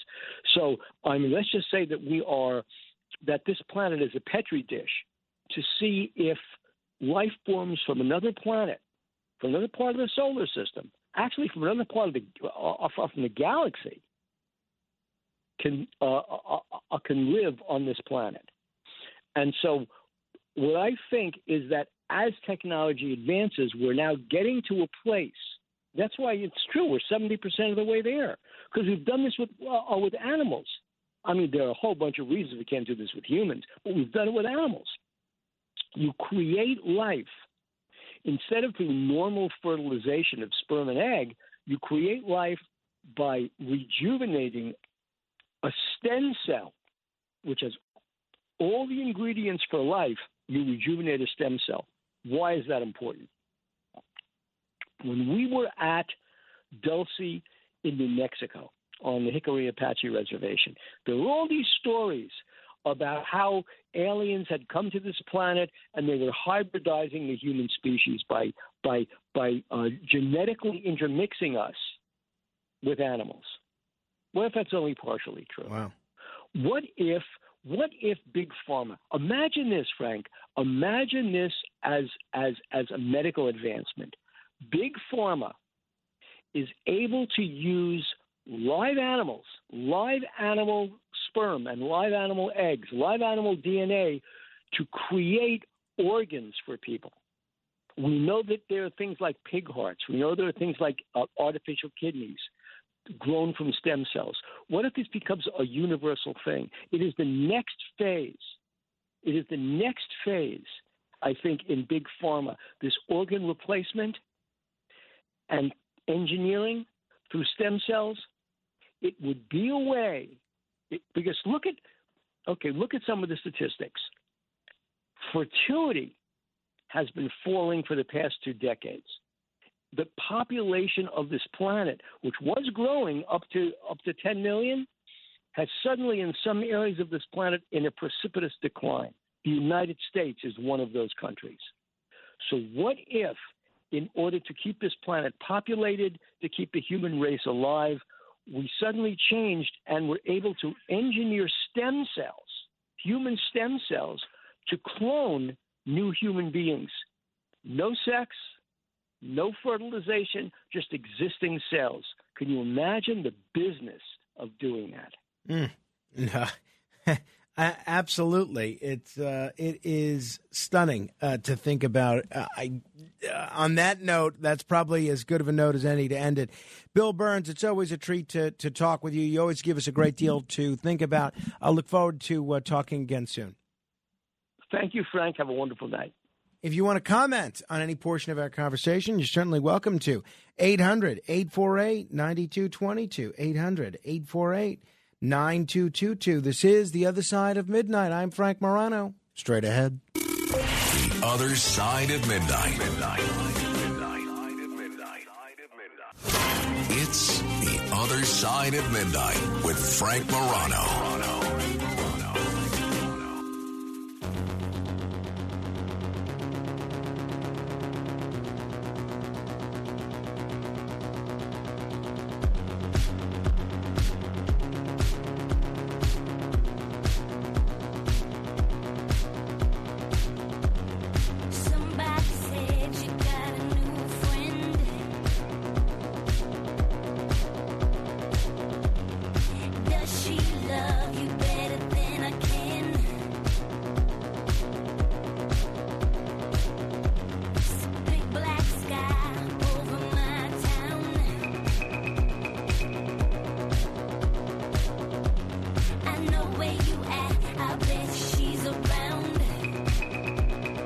This is Dancing on My Own by Robin.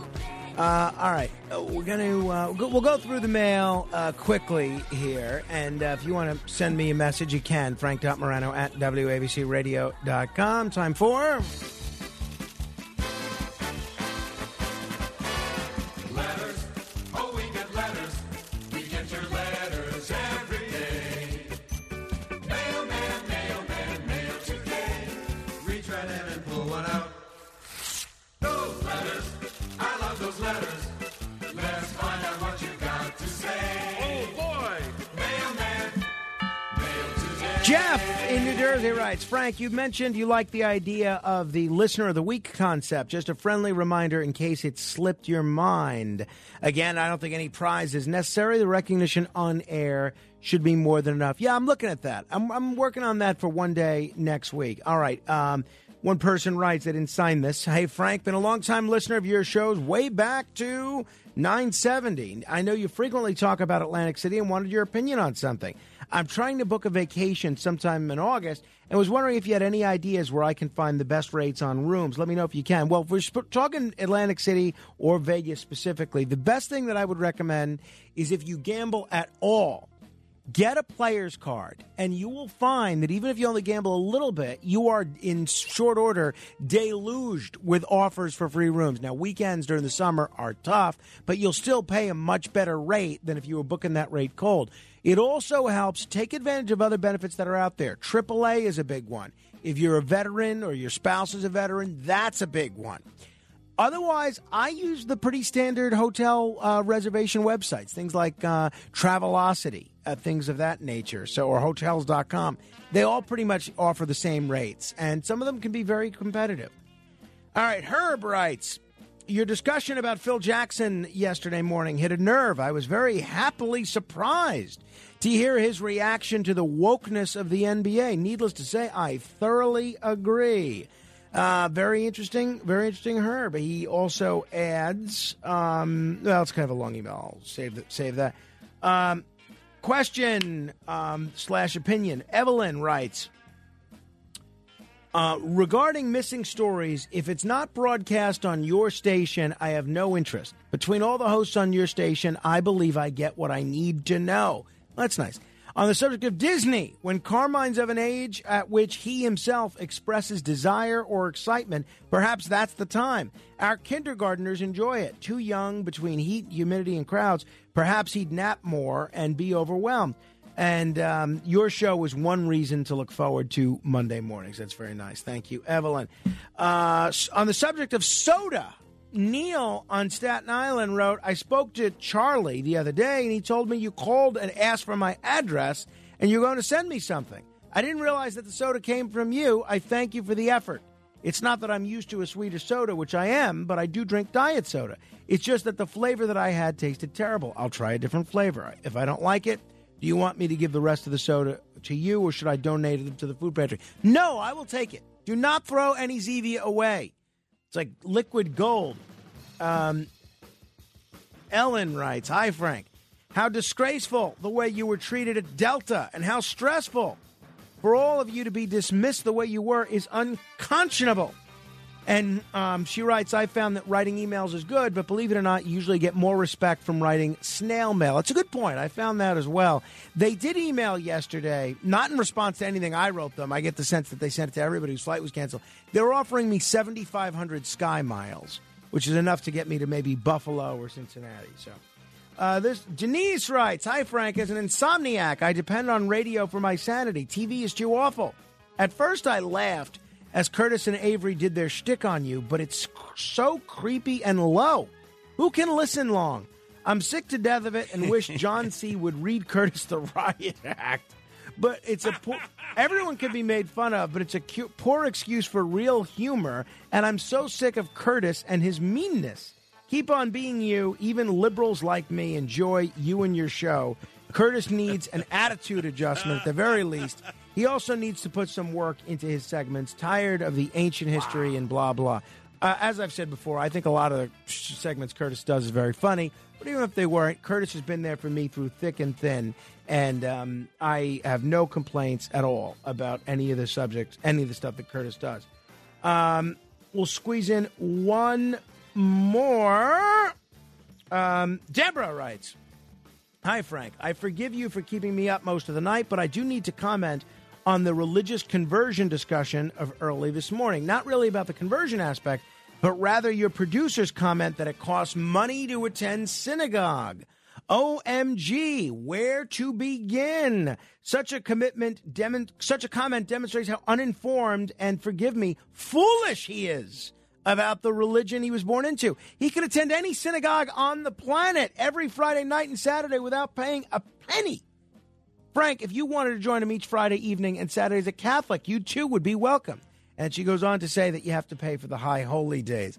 Thank you for straightening him out there, Deborah. Hopefully he's learned his lesson from the Vox Populi. If we didn't get to your letter, hopefully we will on the next edition of...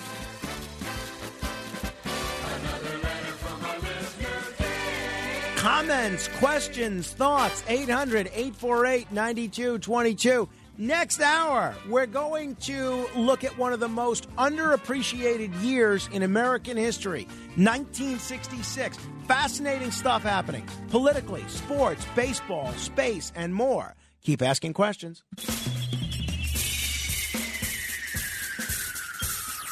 This is The Other Side of Midnight with Frank Morano. They're running a strange program, y'all. Now, here's Frank Morano.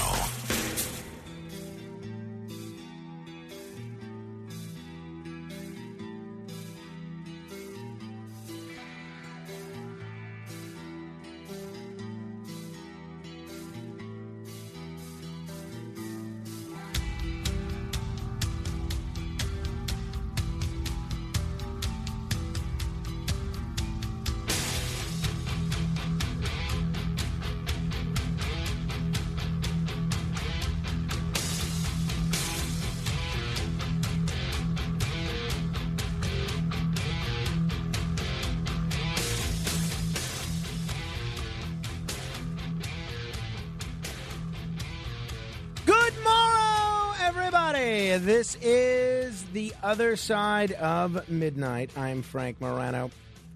I was just telling you before about some airline-related issues. Okay, it is what it is. There is a big problem. First of all, actually, I came across a fascinating article on what the safest seat on an airplane is. Now, in terms of aviation deaths as a passenger, it's so rare to have someone actually die on an airplane that it's almost every seat is pretty safe. But if we're talking about both deaths and injuries, scientists say that the safest place on an airplane is, where do you think it is? They say the safest place is in the back, in the middle.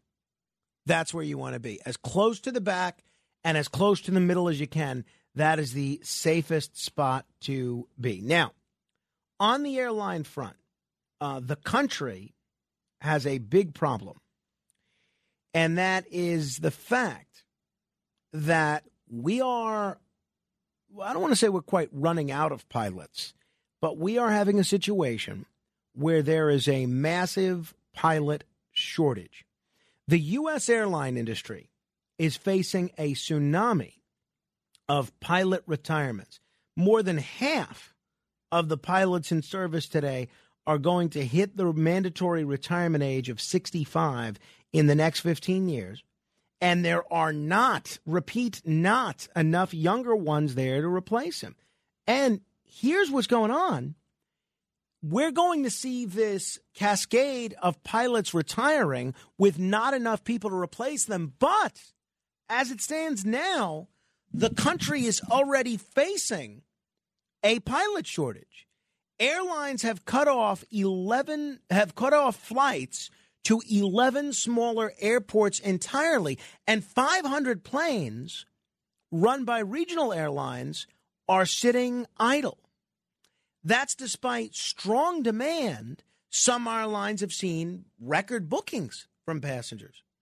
The combination of high demand and limited availability has driven ticket prices up. And this is very concerning. We are in a place in this country where we don't have enough pilots. And we don't necessarily have enough pilots in the pipeline. You remember Captain Sully Sullenberger of the Miracle on the Hudson? He spoke to the Today Show about the pilot shortage. Diminishing the standards now is absolutely the worst thing we could do, especially after all the aviation incidents we've had lately. What we should be doing instead is looking at it very differently. We need to find more and better ways to have well-defined pathways and some financial assistance to be able to arm pilots with the knowledge, skill, and experience that they need to be able to do the job and keep all their passengers and crews safe. This is very alarming. On last Wednesday, the CEO of the Regional Airline Association, Faye Malarkey Black. How would you love to have that name, Faye Malarkey Black? I mean, how do you take them seriously? Everything they say, it's just malarkey. Just joking. But Faye Malarkey Black told the U.S. House Transportation and Infrastructure Committee that over the next 15 years, nearly 50%, 50, of the commercial airline workforce will be forced to retire because they will reach the age of 65. There are 70% more pilots between the ages of 43 and 64 than those between the ages of 21 and 42. That's reflective of the high cost of flight education and training. Under 30 years of age, the cohort of pilots is the smallest at about 8% of total pilots. So now you know the situation. We have a scarcity of pilots as it is, and it's going to get worse. Now, maybe the solution will be they're all going to be replaced by AI. They'll all be replaced by computers. I don't know about you, but I'd actually prefer a human pilot to an AI pilot. My question for you is, what do you do about this? And I know that we have a lot of pilots that listen to this show because they're used to working odd hours, and some of them might be retired pilots, some might be active. What would you do So Sully says the solution is not to lower standards.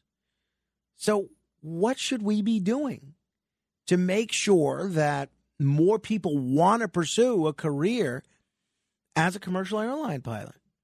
800-848-9222. That's 800-848-9222. Currently, there are 70% more pilots between the ages of 43 and 64. So we are going to see, in the next 15 years, retirement after retirement after retirement. As a result, 2,225 pilots must retire this year, and required retirements will peak in about 6 years at 3,750, when the pilots who are now 58 will turn 65. The Regional Airline Association represents regional carriers that offer feeder services to larger airlines, which are facing their own set of pilot shortages. This is bad news. So what do we do about it? 800-848-9222. That's 800-848-9222.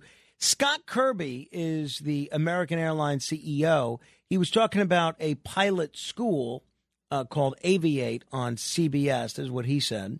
They're still 4 to 5 years away from showing up for their first day in a United Airlines cockpit. But it is the right kind of long-term answer to not just solving the pilot shortage, but creating good careers for people and giving people access to careers that can be life-changing for them, their families, and their communities. Also, if you have a theory beyond what Sully referenced, that it's just the time commitment and the cost involved in training that are making people shy away from piloting, I'd love to know that.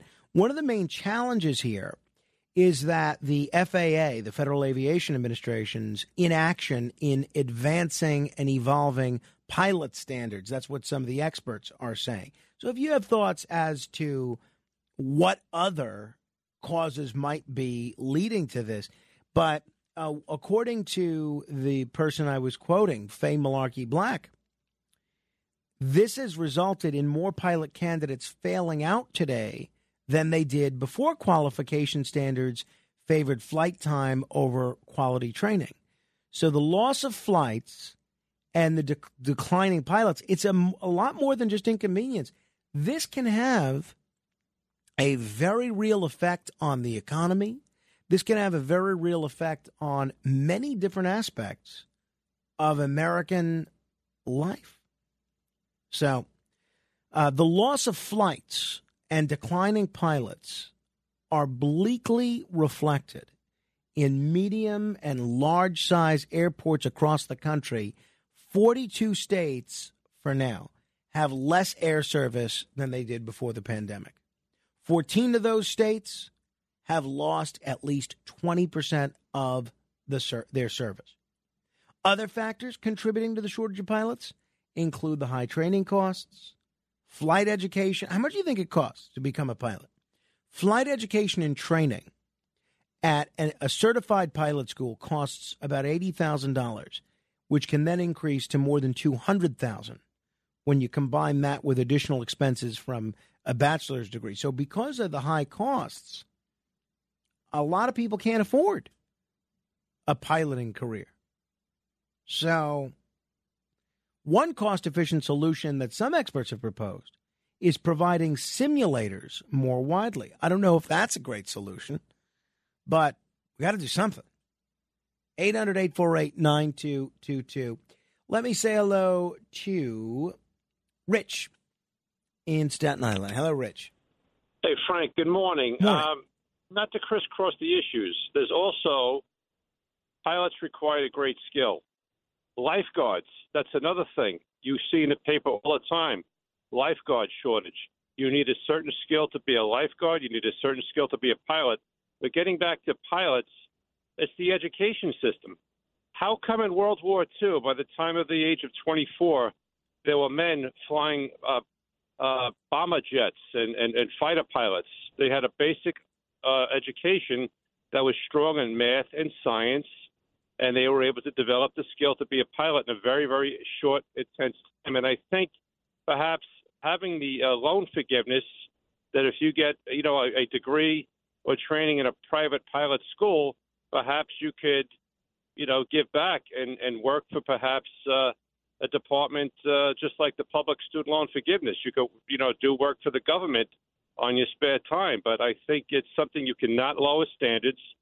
And you see planes falling out of the sky every week. And I think if the education system was more intense in science and math, we would have young men and women that could perhaps grasp the material of flight training a lot quicker, just like back in World War II.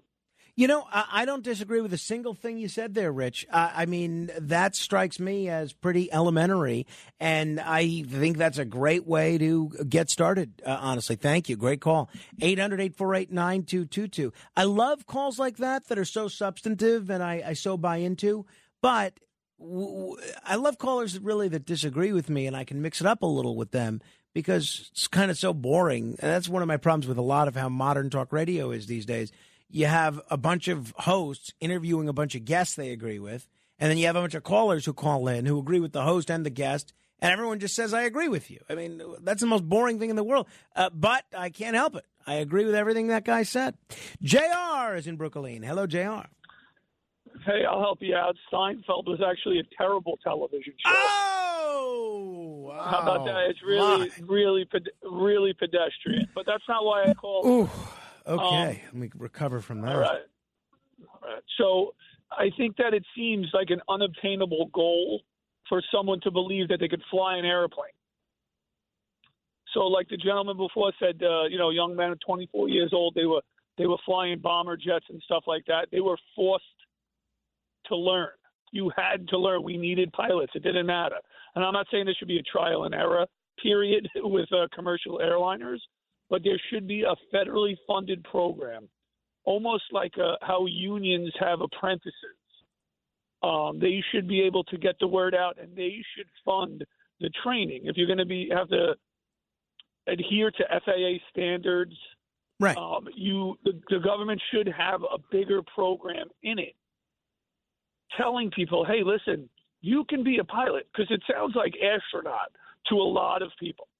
You look at that, you look at a control board and you want to lose your mind, but it's obtainable to people and they just don't believe it is. It just seems like a foreign alien job to do.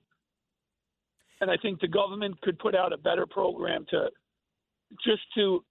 educate people on the fact that they can fly a plane. And that they would be able to fund the program. I think that's interesting, JR. What I wonder, though, is a lot of these commercial airline pilots are, almost all of them really, are going to be working for private companies that stand to make a lot of money from using their services.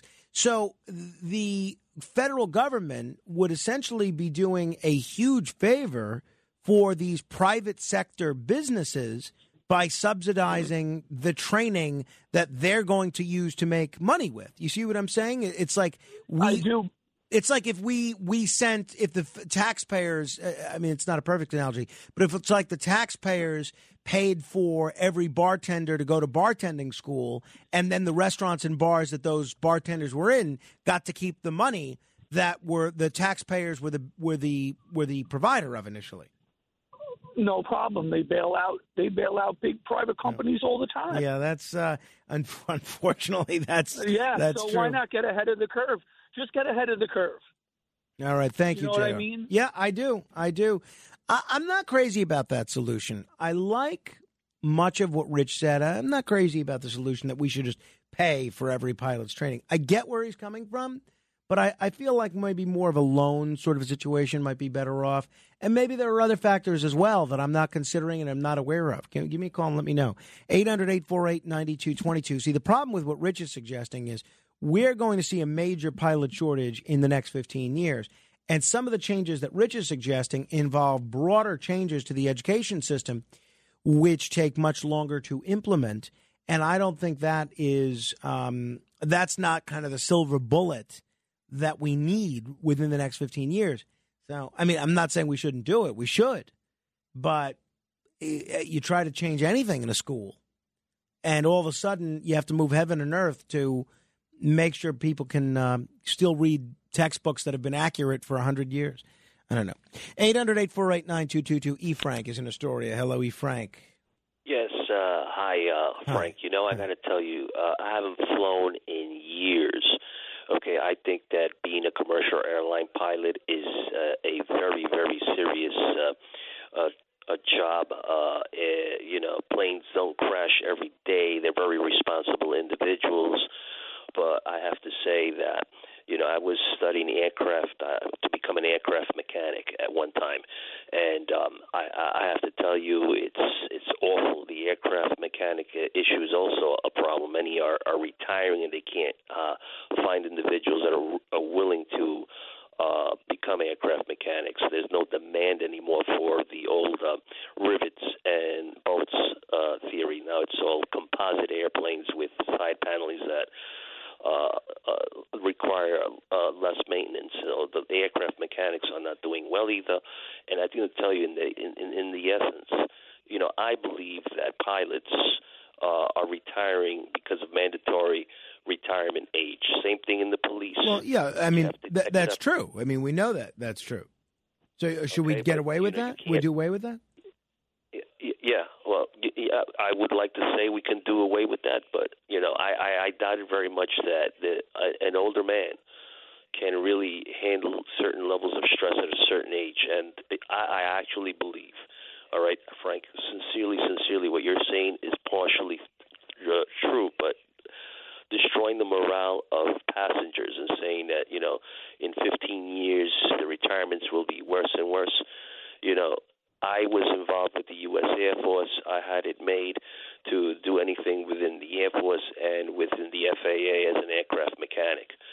But commercial airline pilots have usually demand contracts. The Allied Commercial Pilots Union, they really, you know, when they see people running around inside the fuselage and screaming, banging on the cockpit doors, when they see threatening problems when they, you know, in airports, like the morale of the commercial airline pilot drops. They don't want to be a pilot. They don't even want to recommend other people to you know, train to become commercial airline pilots in the future.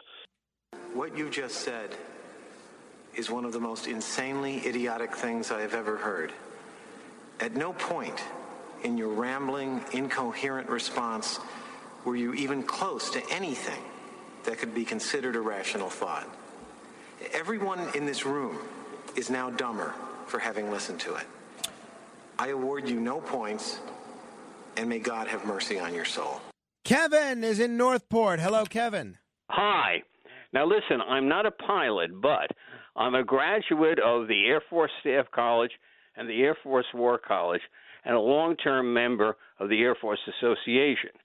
And one thing that you have to take into consideration is that military pilots have been a traditional source of pilots for the commercial airlines. And the Air Force has been suffering a long-term decline in size, roughly since the Gulf War, and it's continuing to decline in size.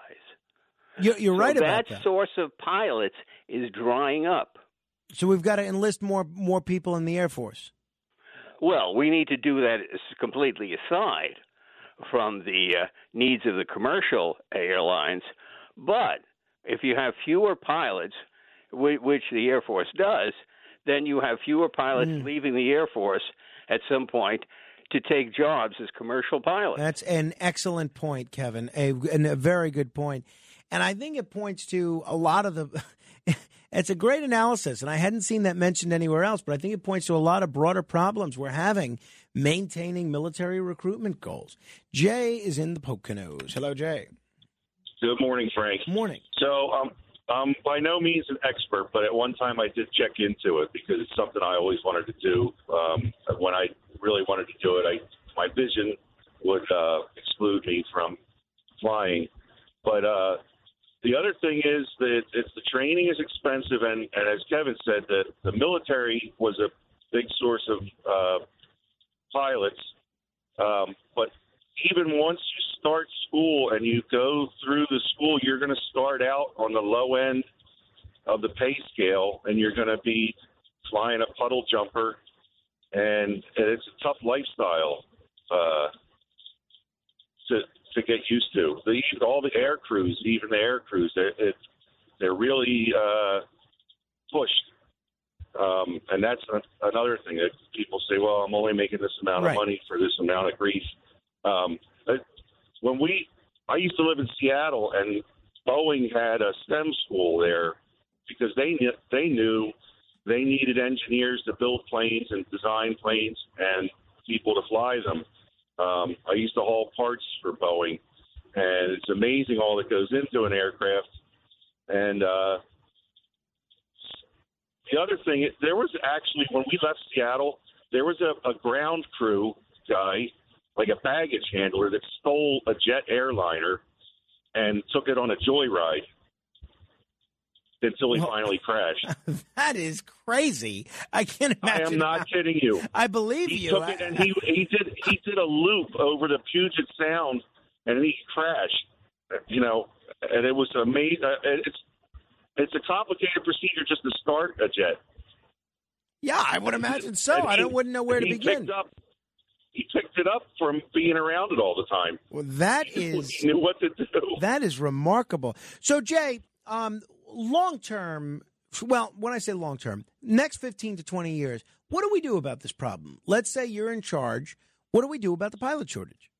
Well, the people who are interested, meaning the airlines, and maybe even the aircraft manufacturers, need to step up and recruit people and give them the kind of life that they want to do that job. Every time I get into an airplane, I get so excited. When I told you yesterday, I went to Germany when I was 4 years old, and my dad's friend in Germany worked for Lufthansa. So I got the whole tour of the cockpit. I sat in the seat as a 4-year-old kid, and it was amazing. Ever since then, I really enjoy aircraft. Well, nay, good for you. Thank you, Jay. It's funny. First of all, two people that we have on fairly regularly that are also certified as pilots. One is John Catsimatidis. He doesn't fly anymore. I think his wife vetoed that. But the other is Dr. Sky, Steve Case. He's a pilot. You ever listen to him talk about aviation? He knows a great deal about it. All right. 1966, one of the most underrated years in American history, is finally getting its due, thanks to a book by David Krell, who we've had on this show before, a great historian, great writer, great speaker. And a lot of you might have been alive during 1966. I'm betting even those of you that were alive don't necessarily have a full appreciation of the broad historical impact in so many different spheres that year had. We're going to get into it with David Krell straight ahead. The Other Side of Midnight with Frank Morano. It's The Other Side of Midnight with Frank Morano.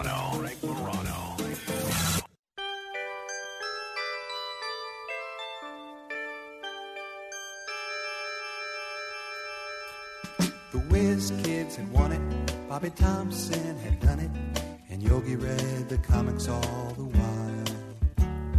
Rock and roll was being born, marijuana we would scorn. So down on the corner the national pastime went on trial. We're talking baseball, Klazuski, Campanella, talking baseball.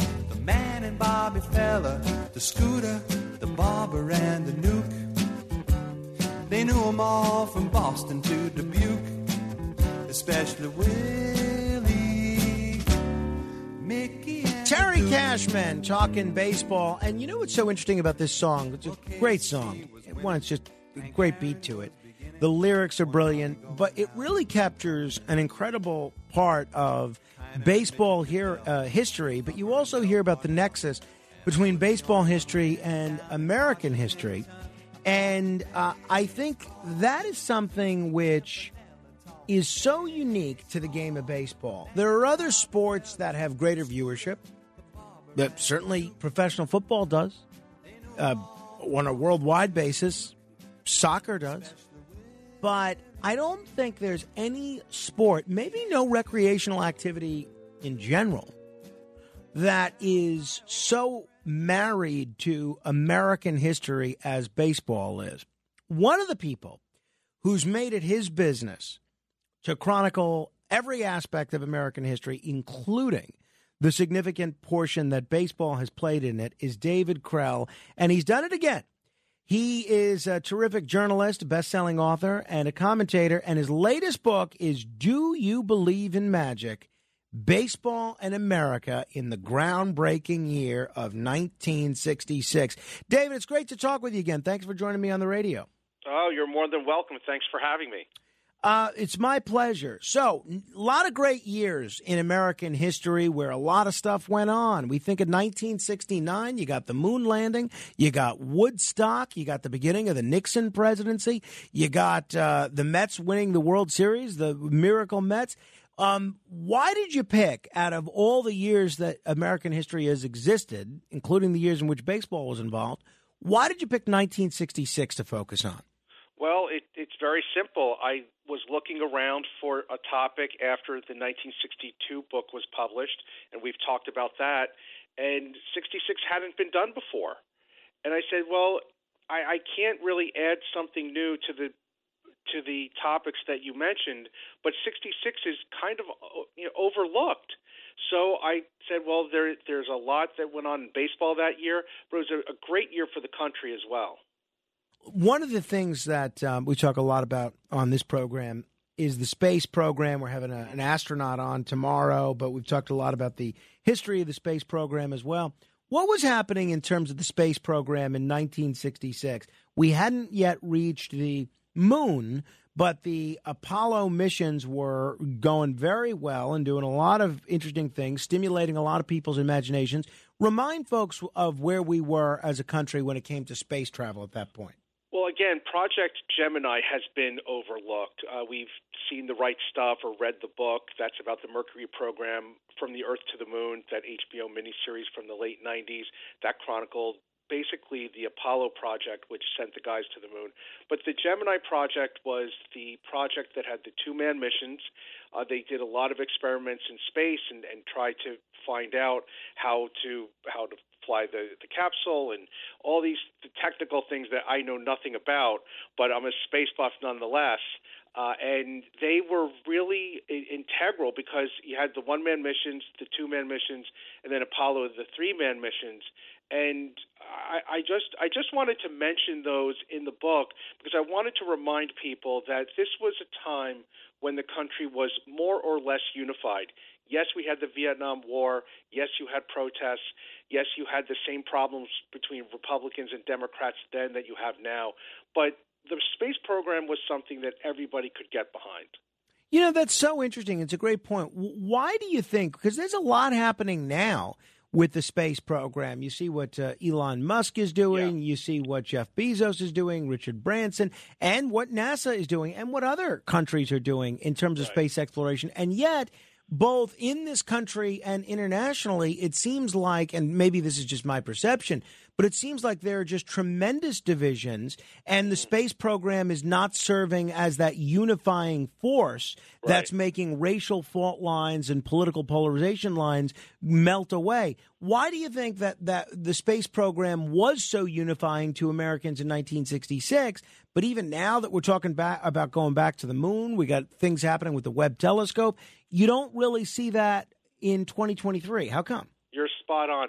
I think the Cold War was the underlining factor that propelled the space program, especially in the 60s. And it was ubiquitous in pop culture.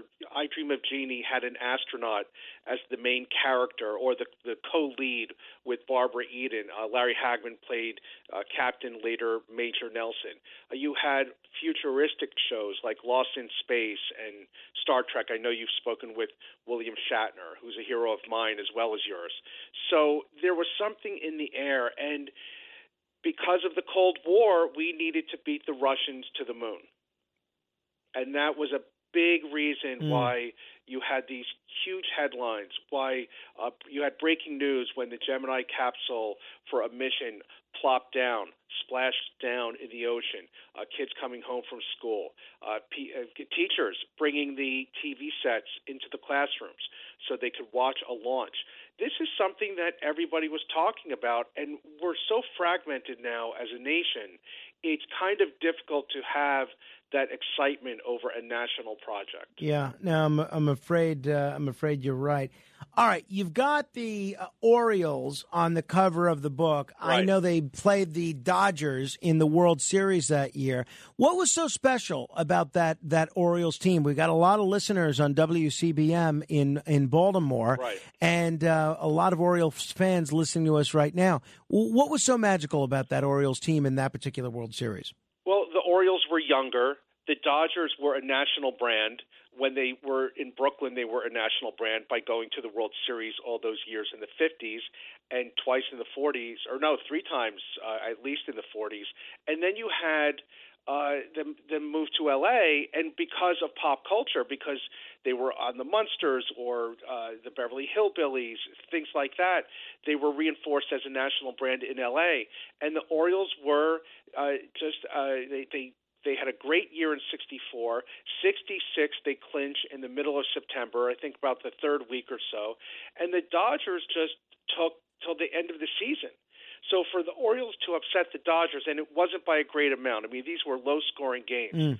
But to defeat the vaunted Dodgers, these amazing pitchers like Drysdale and Koufax, was an achievement. Now, if you talk to Dodgers fans, they'll tell you, well, my guys were tired. They took to the end of the season. They were in a three-way pennant race in September. So by the time they got to the World Series, they were exhausted.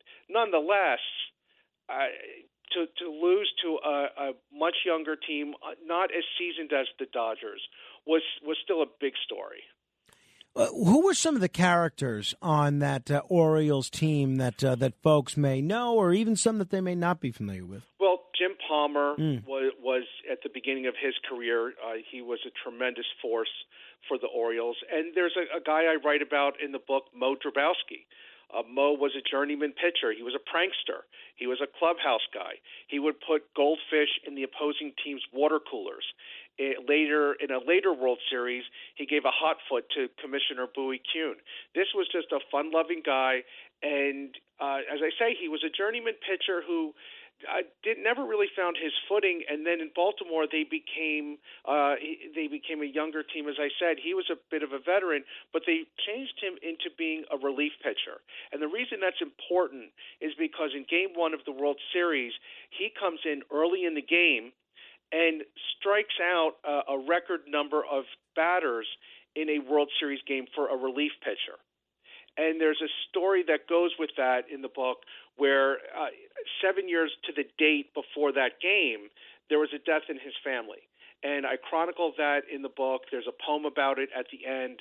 And if you believe in angels, if you believe in heaven, if you believe in the supernatural, that will be reinforced by this story. Wow. If you don't, I'm hoping it will nudge you towards the line. And as I heard the story from his family, I kept thinking about Brad Pitt in Moneyball, where he says, "Who says you can't be romantic about baseball?" Right, absolutely. Talking with David Krell, his new book, "Do You Believe in Magic?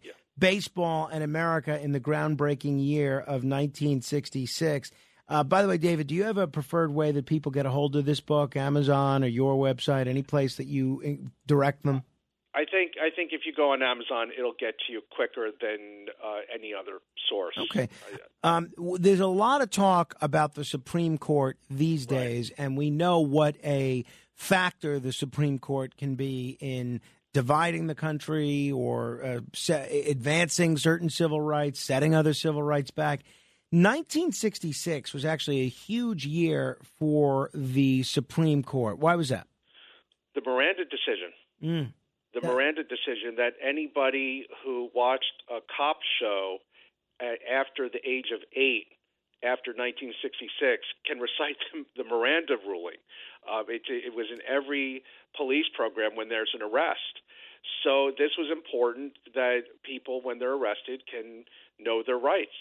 And it was a huge turning point for the country, huge turning point for criminal defense lawyers, huge turning point for police. And if you watch, someone had mentioned this on a comment regarding the Shawshank Redemption. If you watch the end of that movie, I think it takes place in 1966, and when they arrest the prison guard, the cop is reading off a card because they didn't know the Miranda warnings by heart. This was a relatively new ruling, so they had to make sure that they got that wording correctly. Of course, now police officers understand this at the academy, and they might have a card if the person only speaks Spanish or another language, but police officers recite this by rote. They just know it. Well, so that's so interesting. The Miranda warning, which obviously I think even a lot of the viewers and listeners know from watching police dramas over the years, you have the right to remain silent, you have the right to an attorney. If you can't afford an attorney, one will be provided for you.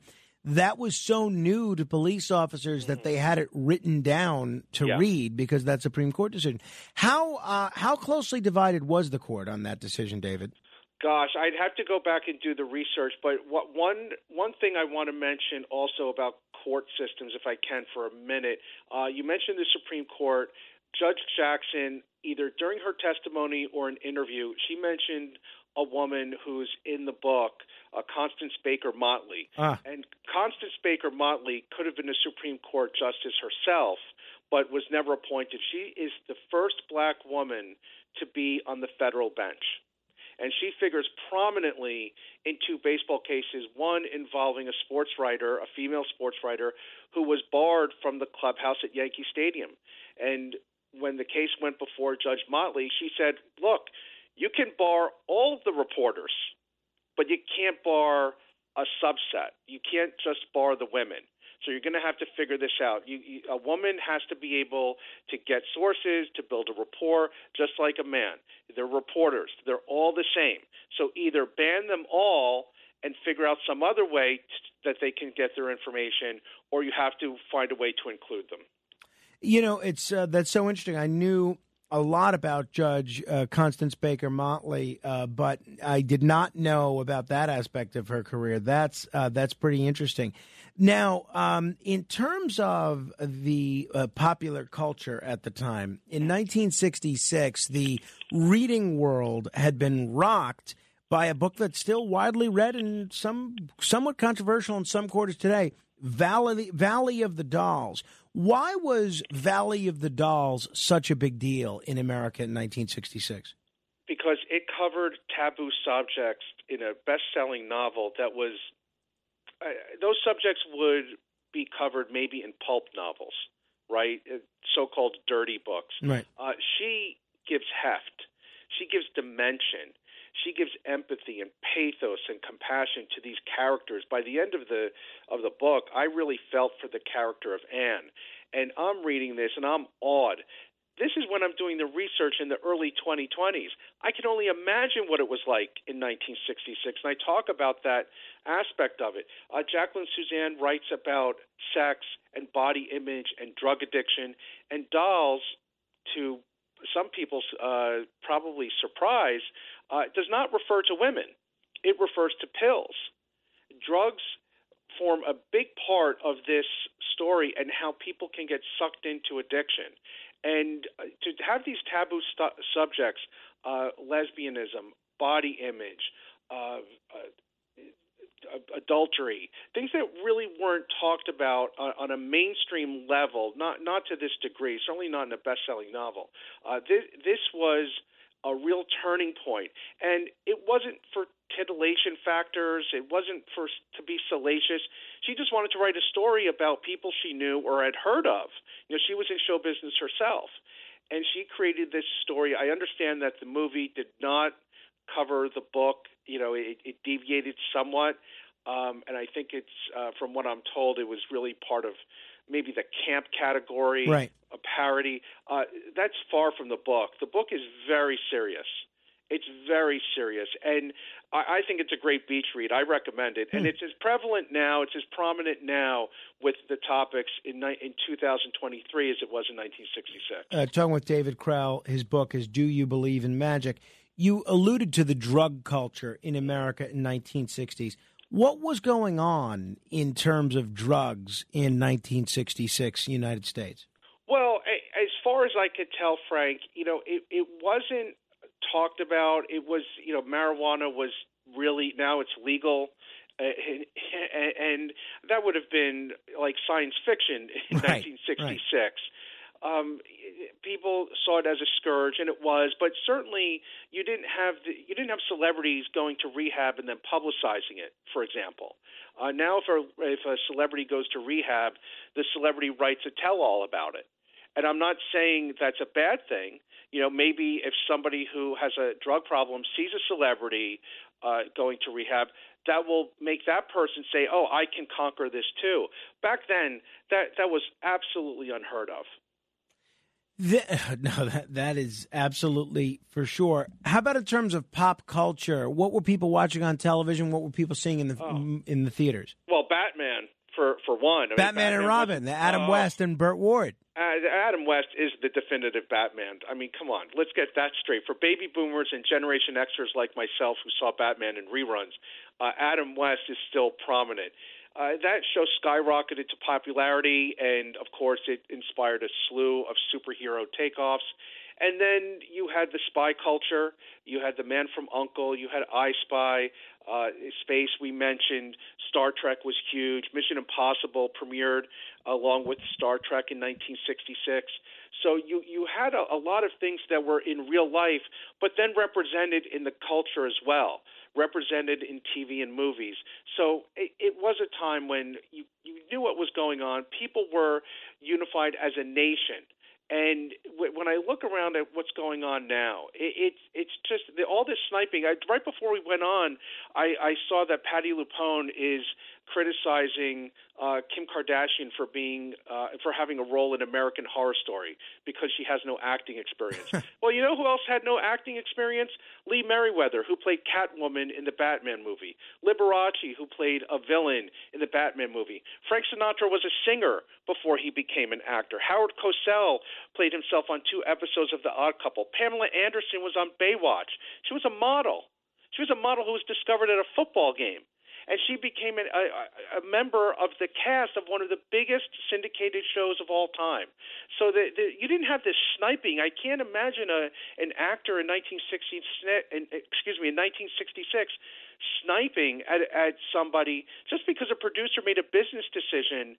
And there's too much money on the line for something like that to take place and say, "Oh, it's just stunt casting." Right. You have to do your job. I mean, yeah, I also point. think that you didn't have the megaphone of social media that would allow every angry critic to essentially be viewed on people's phones or computer screens the same way as the front page of the New York Times. So that's certainly a different factor. Frank, that's a great point. I mean, there were critics of the space program who said, well, why are we putting this money in going into space? Why, we should be putting it into social programs.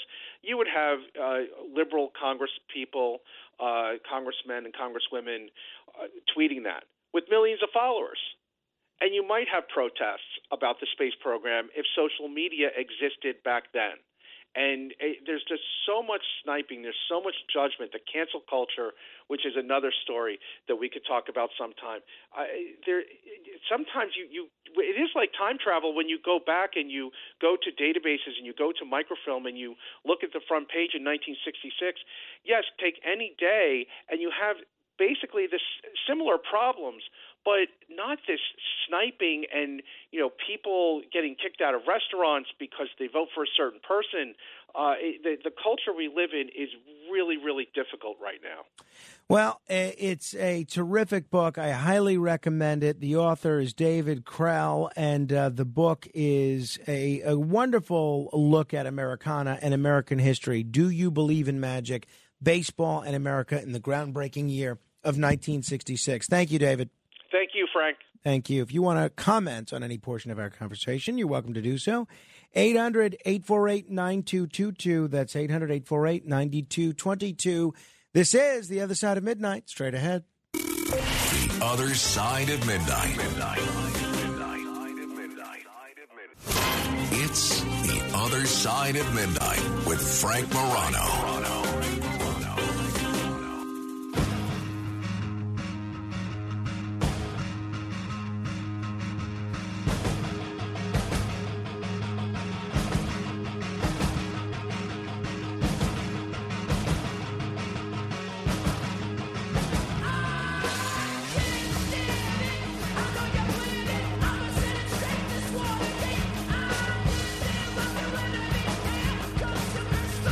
This is The Other Side of Midnight. I'm Frank Morano. I want to thank my friend Pat Russo. He's on the board of directors of something called the Cathedral Club, which is the Catholic lay organization for the Diocese of Brooklyn. So he bought a couple of tables at their annual Cigar Night fundraiser last night at Gargiulo's, which is, if you're out listening outside of the New York area, it's just an incredible restaurant. And he was kind enough to invite me as his guest, and they give you, I mean, it was a great night, great fundraiser, great organization, but they give you basically, it's a tough room to walk in. I'm sure these clothes are going to have to be dry cleaned, but they give you all these cigars when you walk in, and I'm sure Pat paid a fair amount of money for these tables. They give you all these cigars when you walk in, including a very nice selection. One of the cigars in there was a Monte Cristo. I smoked that last night, and it was spectacular, absolutely spectacular. I got to see a guy that's been a guest on this show before, Adam Want, who's terrific, and it was a wonderful time to meet a lot of new people and to say hello and reconnect with a lot of old friends, including Craig Eaton, who a lot of you may hear on the radio with our boss, John Catsimatidis, who's a political mastermind and has been a leader in the Brooklyn Republican Party for many years, and just a great guy nonetheless. So it was great to see such a good crowd out there. I was happy to be there. I'll tell you, my wife was not at all happy that after me being away for 4 days, having an event that had me leave early the night before, that I was going to another event. But Pat's such a good friend, and he's always been there for me, that I felt that he really wanted me to come to this, and I felt I kind of owed it to them. But I'm going to make an effort to not go to anything charitable or philanthropic or political that involves me leaving home earlier than necessary during the week for some time, because Rachel was not at all pleased that I was going to yet another event. So I was going to try and go to another charity event on Thursday for another great group, which, maybe I'll tell you about as we get closer. But I really, given Rachel's attitude last night, you say makes no sense. I don't see that happening at all. So I thank her for her patience. I did post a picture from the Cathedral Club event on my Facebook page, facebook.com/Morano fan. That's facebook.com/MORANO fan. And, Mike Long was a friend of mine. He was on the board of directors of the Cathedral Club. And this was the first event they had since his passing. So they had a big photograph of Mike Long in the main area as well. But you can see the photo of me and some of the other fellas that were there, including Pat Russo, on my Facebook page, facebook.com/Morano fan. Met a lot of people that said they listen to this show all the time, and I appreciated that. I'm glad we had so many listeners. But if you want to be heard, you can comment as you see fit on anything we've covered. Now, what we're going to do after the top of the hour is talk about the biggest story in media right now, which is all the firings that took place yesterday. The president of CNBC, Don Lemon from CNN, and the most watched man in cable news, Tucker Carlson. Now, before you rush to react, and there's going to be plenty of time to react, you have 5 minutes to come up with an answer to this question. Now, we don't know the answer, so it's all speculation on all our parts.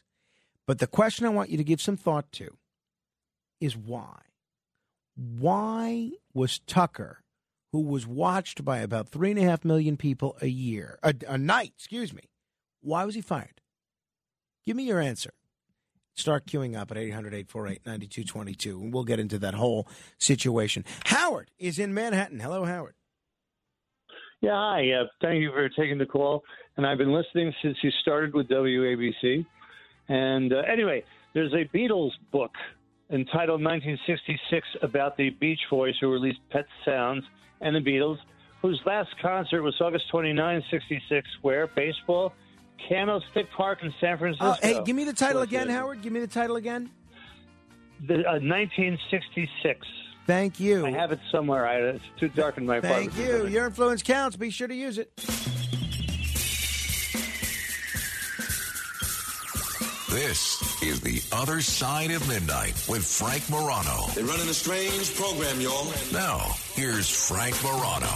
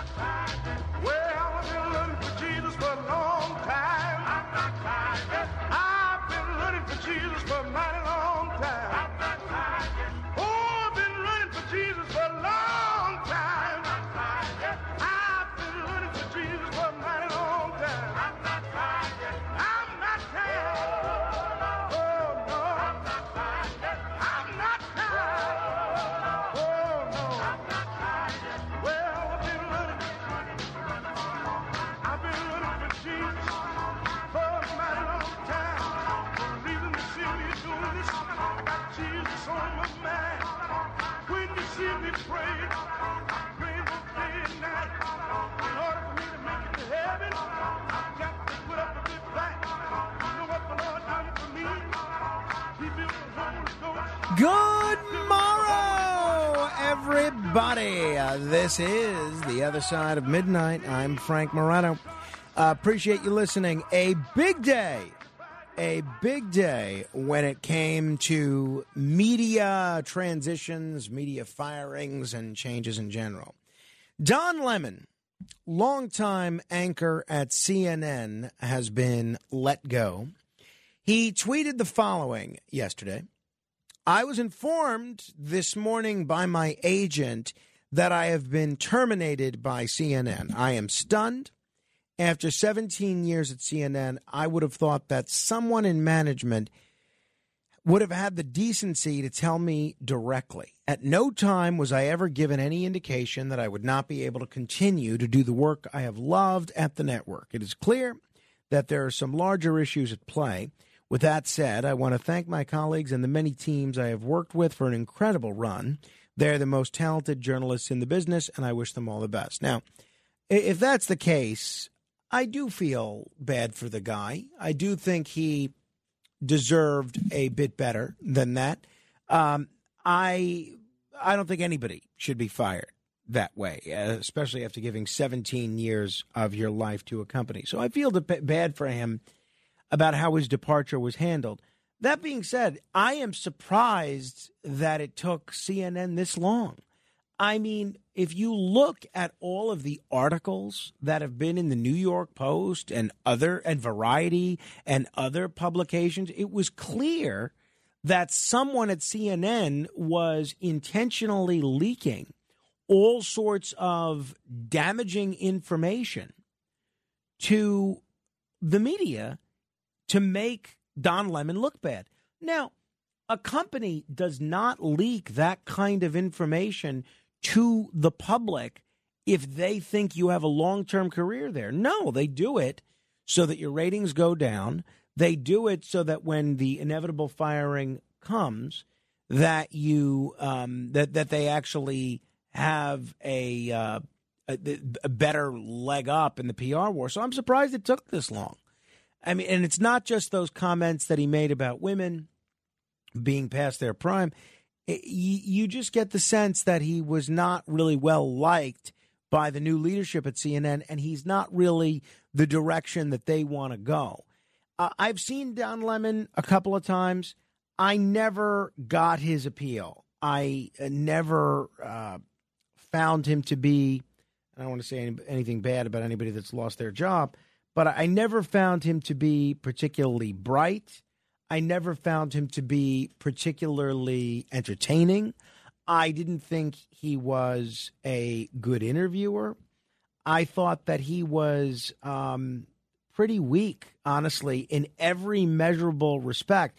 I learned nothing by watching him. So what would happen is I wouldn't watch him. And I enjoy other people on CNN. For instance, the show that I watch every Saturday morning, he's filling in this week, but is Michael Smerconish. He's on This Week in Prime Time. That would be the kind of addition to prime time I'd love to see. I never got Don Lemon. I was not a fan. I don't think he was good. on television. So I'm not sorry to see him go, but I am sorry for him as a person with how this was handled. Now, then we saw what happened at CNBC with Hadley Gamble, the CNBC anchor, the CNBC president. No, Hadley Gamble was someone else. I can't even keep all my CNBC scandals straight. At CNBC, you have the president, Jeff Shell, let go, the CEO, not the president, Jeff Shell, fired over a sex scandal involving CNBC reporter Hadley Gamble. So he was ousted, evidently, over this inappropriate relationship. I cannot understand why so many powerful men keep doing this, meaning getting involved with subordinates. After seeing what happened with Jeff Zucker at CNN, wouldn't you just think you keep your pants on at the workplace? There's a whole world of women out there. Why do you need to mess around with women in the workplace? I just can't understand. The guy clearly, I don't know much about Jeff Shell, but he clearly is an intelligent guy. The guy made it to the head of a major news organization and yet didn't have the wherewithal to not get involved with one of the news anchors. So she accused him of sexual harassment, and he admitted to having an inappropriate relationship with the employee. See, that's the thing. Even if you get involved romantically with someone at work, even if it's totally above board and consensual, and it's a shame that this is way, but especially if it's a subordinate, if things turn sour, you can always claim that it's sexual harassment. And the understanding around CNBC is that this relationship between this guy, the CEO, who's, of course, married, and this Middle Eastern-based reporter, Ms. Gamble, began before he was named CEO, and then it continued. One insider told Page Six that he didn't seem like the type to be involved in a workplace thing. See, it's never the ones you suspect. That's the thing. He was always very respectful of women in particular, and they're not even sure how these two might have met since she's based in Abu Dhabi. One person speculated it might have been at Davos, but it's a sad situation for everybody involved, especially Jeff Shell and his wife, Laura Faye Shell, and their two children. That's the thing that when we cover this like tabloid fodder, that's the thing that often gets overlooked, is that these are real people with real families, and I feel bad for everybody involved. Now, Tucker Carlson, the most watched man in cable news, 3.5 million viewers a day, fired abruptly. No goodbye show. Primetime host and anchor Tucker Carlson abruptly fired from Fox News. This has sent shockwaves throughout the political and media ecosystem, and this is potentially going to drive a pretty significant wedge between the conservative movement, where Tucker was something of a god or a demigod, and the biggest platform in all of cable news.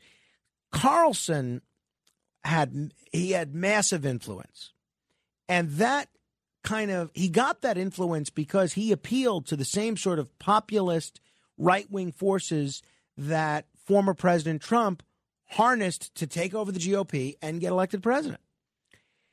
Charlie Kirk said on his radio show, who's also a bigwig in conservative circles, Tucker Carlson remade the right.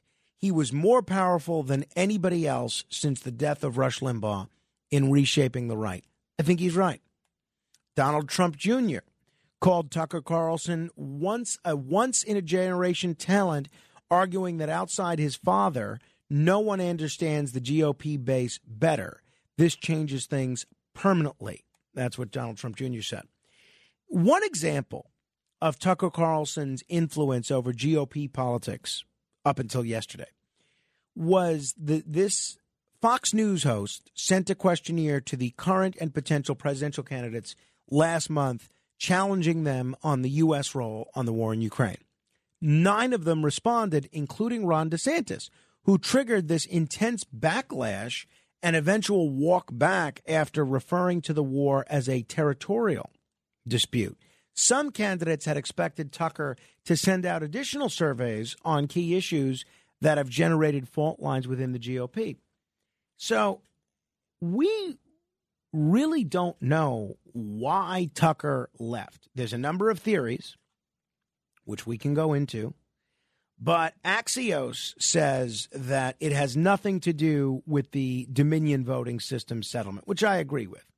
It uncovered a trove of embarrassing texts from Tucker. I don't think it has anything to do with the Dominion settlement, which I'll get into. But some of those embarrassing text messages revealed how Tucker Carlson really feels about Donald Trump. And it was a little bit different than what you see on television. Fox is also facing some additional legal threats. That's what other people are saying might have been responsible for Tucker's ouster. Not only do you have a lawsuit from a former producer, but you have another lawsuit from Smartmatic, which is asking for even more money than Dominion. Let me give you a little bit of my perspective before we get into some of the other analysis and invite you to comment at 800-848-9222. I think this is just awful news, because I really enjoy Tucker. There are only 2 shows that I watch on cable news. Tucker Carlson is one. And I don't really consider myself a conservative, but Tucker Carlson spoke for my brand of populism. But even when I disagreed with him, and I disagreed with the things that he did, which was, regularly, I appreciated the fact that the perspective that he brought to the airwaves every night was different from the rest of what you would see on cable news. For instance, the war in Ukraine. Nobody else in cable news has a perspective like his. On Fox, when Donald Trump was at the height of his popularity among Republicans, Tucker Carlson eviscerated Donald Trump's own national security advisor, John Bolton. There is not a single other Fox host that would do that. He eviscerated Donald Trump's top advisor, Jared Kushner.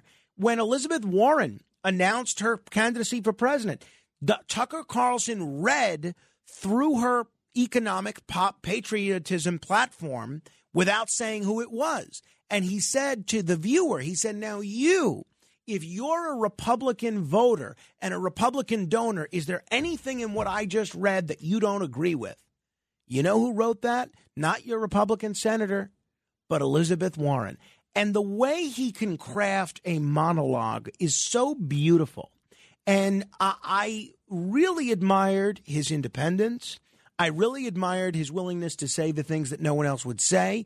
I really admired his willingness to have on guests that were never on any of the other cable news shows. I really admired the different stories that he would cover. I mean, guys like Colonel Douglas McGregor, Professor Stephen Cohen, these aren't folks that you would see on any other show. I really love that his show was different. And now cable news is going back to sameness with Tucker gone. So the question that I've been asking and am trying to find an answer to is why? Because this is not an easy question to answer. 3.5 million viewers a day. They fired their top-rated host. So in the hours following his firing, there were a few explanations that have emerged, and we're going to go through them. Now, a lot of people were saying this had something to do with the Dominion voting system settlement. Well, what? What specifically about this case prompted his firing specifically? And if they were upset at what he did on television, well, they would have fired Maria Bartiromo and Jeanine Pirro. They didn't do that. It could be related to ex-producer Abby Grossberg's lawsuit against the network, which alleged rampant sexism and anti-Semitic behavior behind the scenes. Not so sure. I'm not so sure. Rupert Murdoch has shown a willingness to fight a lot of these lawsuits, unless there's something that was going to come out in discovery, which would have been very damaging to Tucker Carlson. It could have been just a matter of the young Murdochs, the sons of Rupert, who's Lackland is now the chief executive. They wanted to send a message about who's in command at the company after having been embarrassed for months with the public airing of Fox's dirty laundry. Because, Fox has before been through this. Bill O'Reilly, Megyn Kelly, Glenn Beck, they were all at the top of their game. And they all left, and Fox survived. So I think they're betting, the Murdochs are betting, that this is going to be what we've seen before. In January 2017, Megyn Kelly left Fox, followed only 3 months later by Bill O'Reilly getting let go. And that deprived Fox of two of its biggest stars, Megyn Kelly and O'Reilly, who were dominant in primetime, and they survived. They promoted Tucker to Megyn Kelly's time slot. He did even better than she did. So it didn't seem like a slam dunk move by any stretch, and it worked. So we could see, remember when Glenn Beck left, everyone was saying, oh, I'll never watch the network again. They replaced him with the 5, which actually does better than Glenn Beck did. So I'm sorry to see him go. I would love to hear your theory as to why. I've heard a lot of great commentary on this, including from two of the people. I'll tell you what I don't like first, and then we'll get into a commentary from two of the people that I just mentioned and your calls. I didn't watch Don Lemon, but I'm not happy that he's fired. I didn't care that he was on television to begin with. And yet, people that don't agree with Tucker Carlson's politics, they're out there celebrating and popping champagne. Now, I can't wrap my head around that. If you don't like Tucker Carlson, don't watch him. But 3.5 million viewers a day did enjoy his program. So why are you happy that someone who was enjoyed by millions, the most successful host in all of cable news, why are you happy that those people now don't get to watch the show that they really enjoy? And why are you happy when anyone gets fired? One example of that was the hosts of The View reacting when this news broke yesterday morning. Well, can I ask the audience if they'll help me do something? Come on, folks. Na, na, na, na. Na, na, na, na. Hey, goodbye. Na, na, na, na. I mean, sayonara. I don't think anyone likes to celebrate the demise of someone's career, but Well, he he's is, not- but he it's is not dead, responsible for the demise of someone's career. Yeah. But he is responsible for the degradation that we see somewhat of our democracy in this country. And I just think, as a faithful person, look at God. Oh, look at please. God. I just Russian propaganda hard as Oh, please. I can't. I mean, he's not responsible for the degradation of our democracy in any way. And, I mean, that's just ridiculous. Absolutely ridiculous. And God has nothing to do with this. Look at God. I mean, I don't even know what that's supposed to mean. Now, one theory that was put forth by Robert F. Kennedy Jr., I'm not saying this is it, but this is what he said. Fox fire. Let me play someone else that I thought was just out of control, and that's Congresswoman Alexandria Ocasio-Cortez. Tucker Carlson is out at Fox News. Couldn't have happened to a better guy. There you go. Very classy. Very classy. What I will say, though, is while I'm very glad that the person that is arguably responsible for some of the largest, driving some of the most amounts of death threats and violent threats, not just to my office, but to plenty of people across the country. Oh, please.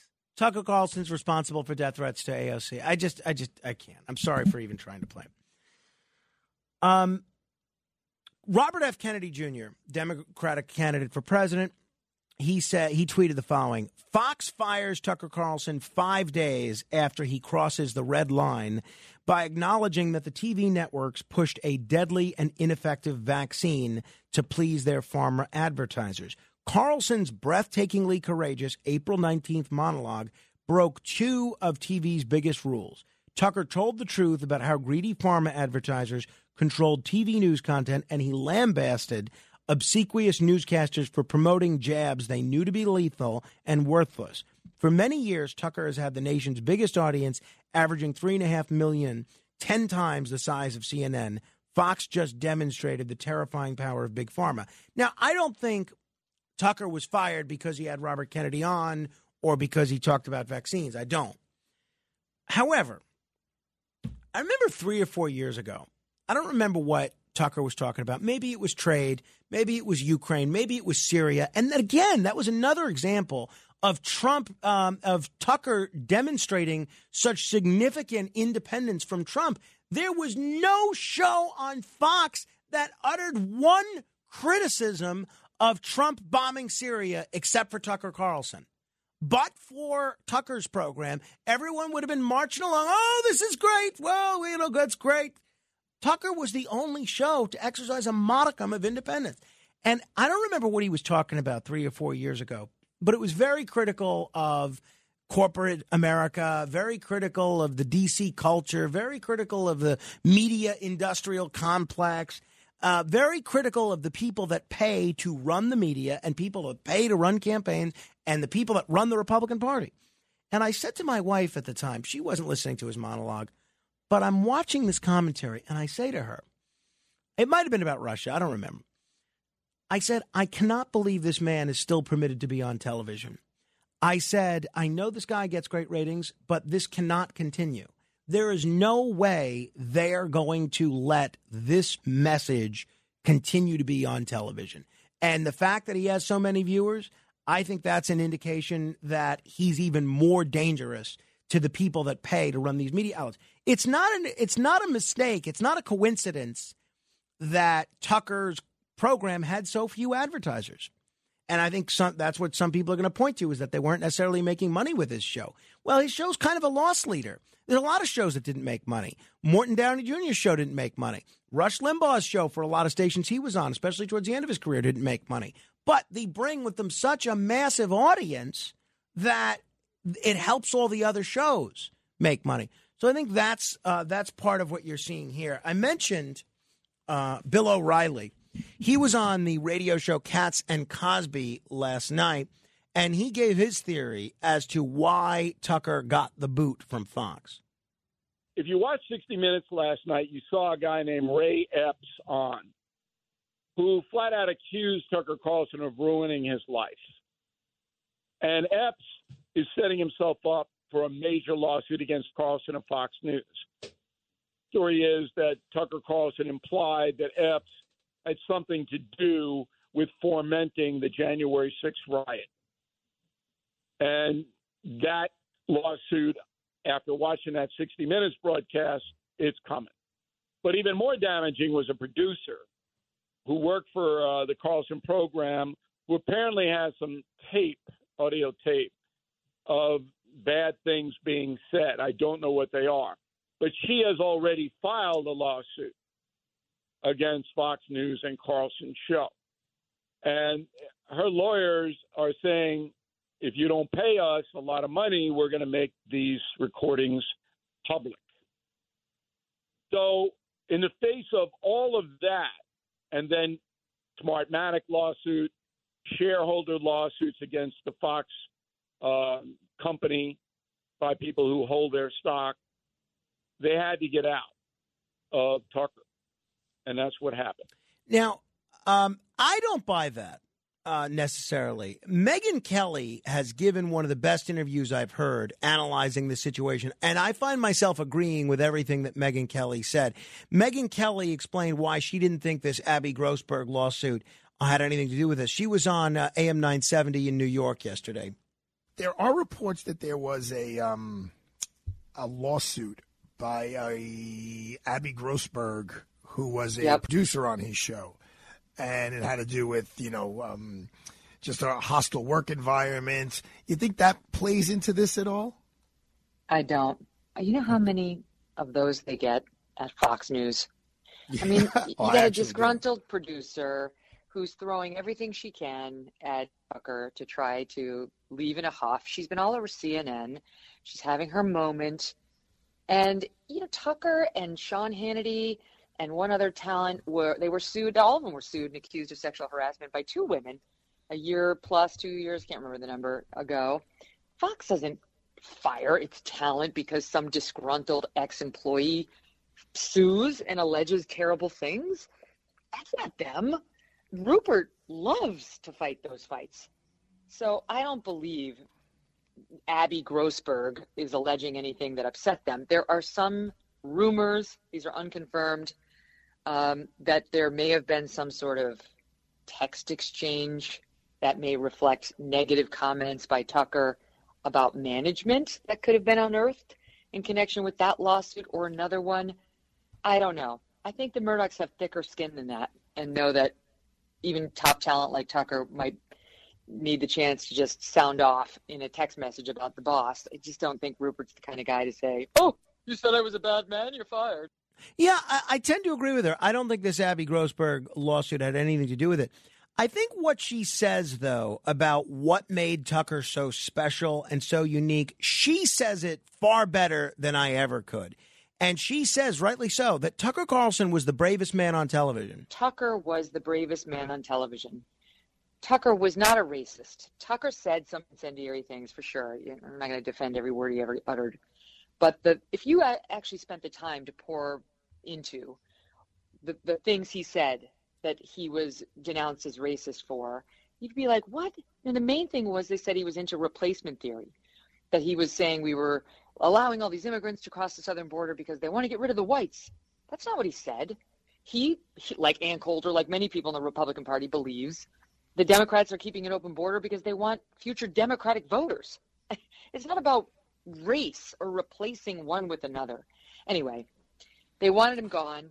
They'll celebrate his departure, but Tucker will emerge more powerful and I think with more money in his pocket as a result of all this. I agree with that, by the way. Both Megyn Kelly and Bill O'Reilly have done very well financially since leaving Fox. But let's say Tucker Carlson chooses to just start a subscription podcast or a multimedia or a content provider, which includes a column, a podcast, and maybe a video commentary, similar to what O'Reilly does at BillO'Reilly.com. And let's say that he charges just $10 a month for that, okay? He's got 3.5 million viewers a night. Let's say only 10% of them, which is a low number. Let's say only 10% of them say, you know what, I'll pay $10 a month to hear Tucker. Now, that's $42 million a year at a very conservative estimate. Now, let's say further that Tucker's got to pay $10 million in overhead costs and staffing and building out infrastructure and advertising, $10 million in that. He's still taking home $32 million in pure profit. So Tucker is going to be just fine. That's a lot more money than he's making now. O'Reilly told Katz and Cosby that he thinks that Tucker's departure is going to hurt Trump in 2024. The importance of this story is far beyond the media and personalities. It's going to have a direct effect on the 2024 presidential election. Fox News, in my opinion, is going to diminish now. It's already skidding in the ratings and has been, as I mentioned, for a few months. But now that's going to accelerate. The Murdochs don't want Donald Trump to be president again. They've made that quite clear. If you read the New York Post, you see that. Okay? So the MAGA people, which comprise a large percentage of the Fox audience, they're not going to hang around there. And Trump is going to lose a lot of exposure that he had in the past on Fox News because fewer people will be watching, and they don't want him to be president anyway, the management. That suppresses the Trump campaign. So that was an interesting analysis, which I hadn't heard from a lot of people. And then I'll leave you with this, and then we'll get to your calls. We also got the $1,000 minute. Megyn Kelly does a very good job explaining why she liked Tucker, and she did a good job explaining, I think, and hitting the nail on the head of reasons why I also like Tucker's show. I don't know him as a person. Listen, I will be honest. I haven't really watched cable news since I left. I just find the whole industry very toxic and not that informational. But I've seen enough of Tucker's show, just clips or occasionally channel surfing, that I know the kind of talent he is. And I'm the person who recommended him for that slot when I left. And, he would tell you that publicly and has said so publicly. So I just think he's incredibly brave. And it's not that Tucker always got it right on these issues that he would take on. But, he's like single-handedly the reason people felt comfortable pushing back on some of the COVID overreaches early on. Everybody else is out there like, do your part. And Tucker was like, look at these fools shutting down beaches, cutting off basketball hoop nets. I mean, that was him. And pushing back on some of the early vaccine skepticism, but at the same time saying to the audience, this is serious, and flew down to Mar-a-Lago and said to Trump, this is serious. This is going to kill a lot of people. He was far more reasonable than he got credit for. And I just think he's been very unfairly demonized. And I also have seen them do that to people like Bill O'Reilly. Forget the sexual harassment stuff, but they said Bill was a racist. They said I was a racist. They said Tucker was a racist. I'm sure they'll say whoever takes over at 8 p.m. now is a racist. Like, this is what they do to you when you get power in a role at Fox News. So I hope your audience knows to take these claims against him with a healthy grain of salt. I agree with every word she said there, tremendously. All right, a lot of people queued up to comment on this. Tell you what, you can hold. We're going to play the $1,000 minute next, and then I'll take your calls for the rest of the hour on this or anything else you want to comment on. If you want to try to win $1,000, be the seventh caller right now to 800-848-9222. That's 800-848-9222. And those of you that are already on hold to comment on Tucker, you can. And then we'll take your calls right after the $1,000 minute. Straight ahead. The Other Side of Midnight with Frank Morano. It's The Other Side of Midnight with Frank Morano.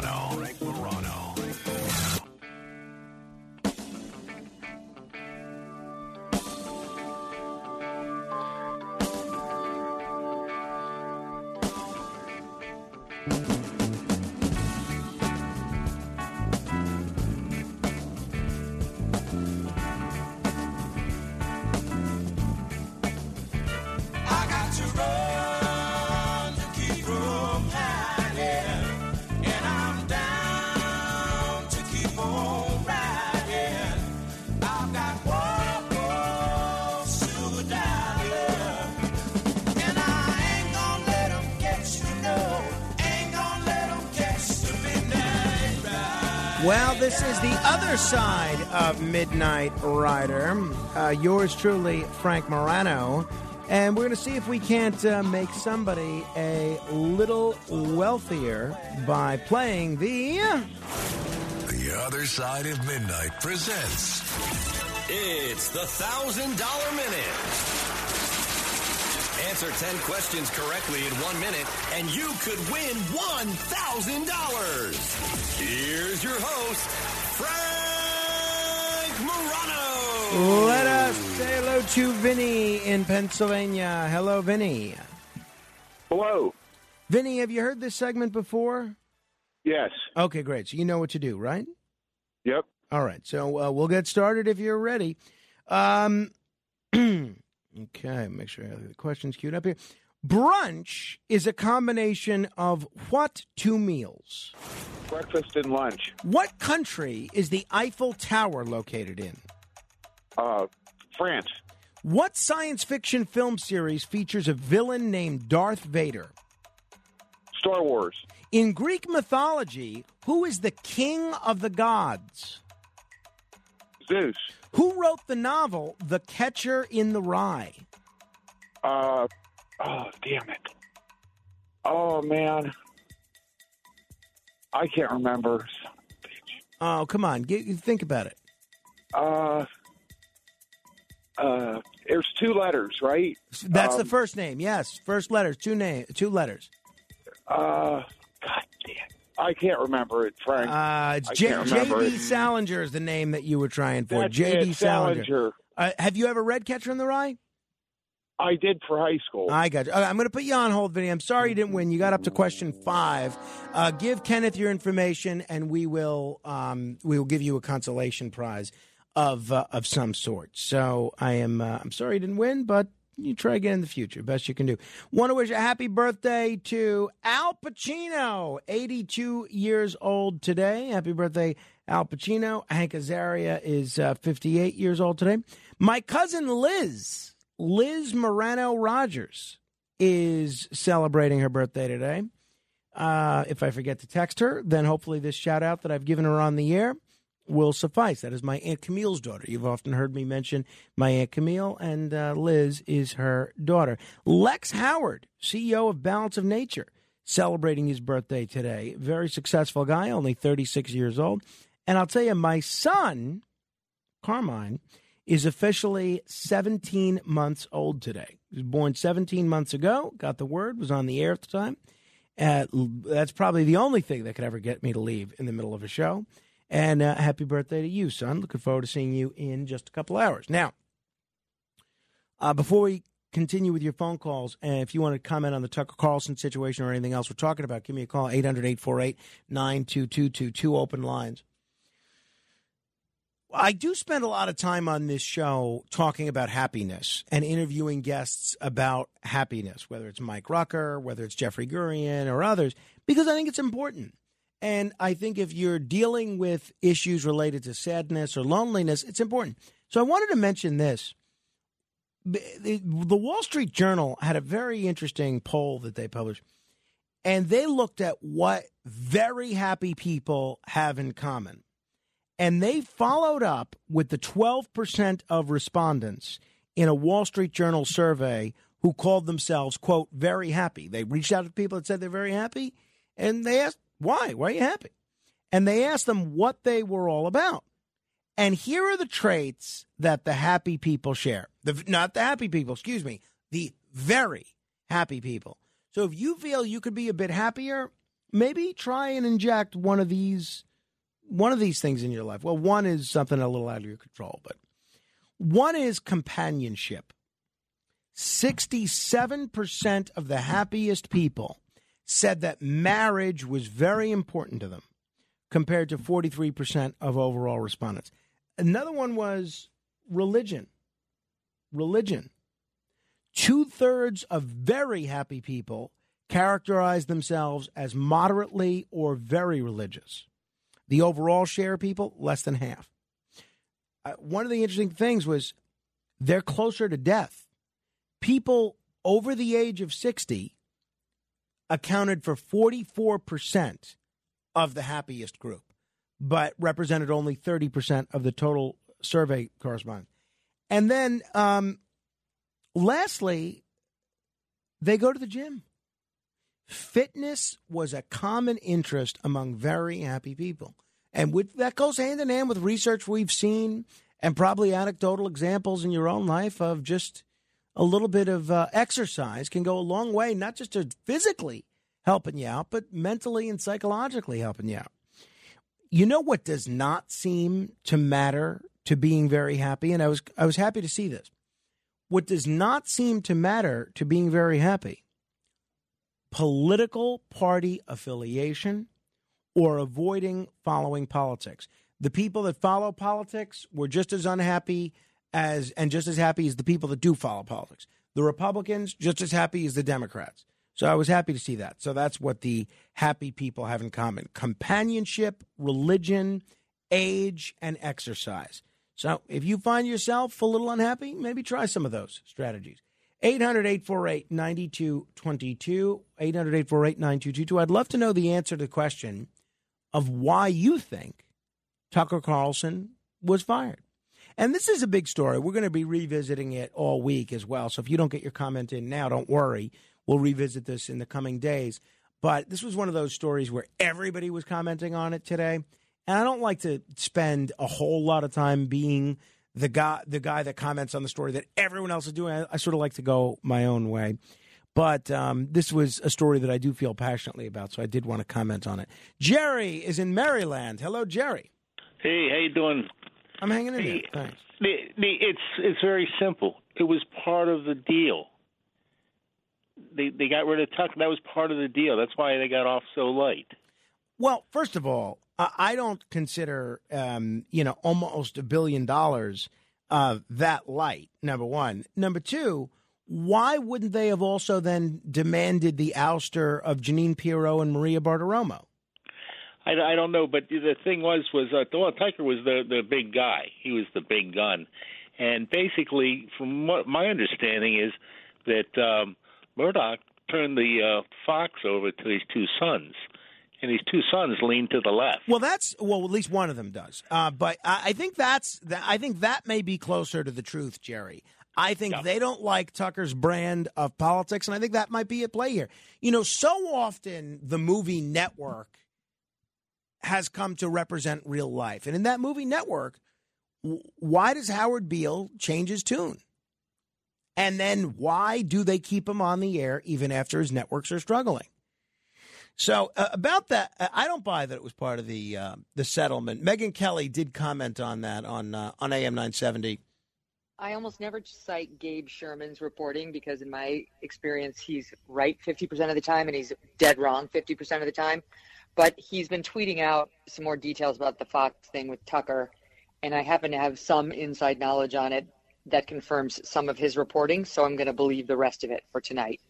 And he's tweeting that Tucker was fired today by Suzanne Scott, the CEO, that she said it came from above and not much more than that.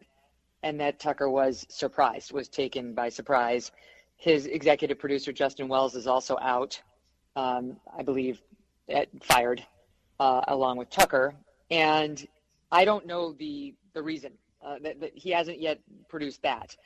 And all I can guess, Arthur, is that this was ultimately just too much for the Murdochs, that in the wake of Dominion, they're being threatened with shareholder lawsuits. There is some speculation, and this is in some of the reporting, that Tucker may believe this is all being done because the kids are going to take over the company, that they're going to sell it, that they want to sell Fox News, and they want to get rid of Tucker, who's a lightning rod. That's Gabe Sherman again, his reporting. I don't know what the answer is, but I don't believe it has to do with AOC. I don't believe it has to do with the New York Times obsession with Tucker. And I actually don't believe it has to do with the Dominion lawsuit either, because Tucker was not – if you were upset about what happened with Dominion, you'd be firing Maria Bartiromo and Jeanine Pirro, not Tucker. Tucker's one of the only ones who went out and saved them on that, saying Sidney Powell is a liar, and I can prove it, and don't believe her. So clearly there was something else afoot, and it's an earthquake in the media landscape. Yeah, and I agree. I agree with her. Her analysis to me sounds very, very sound.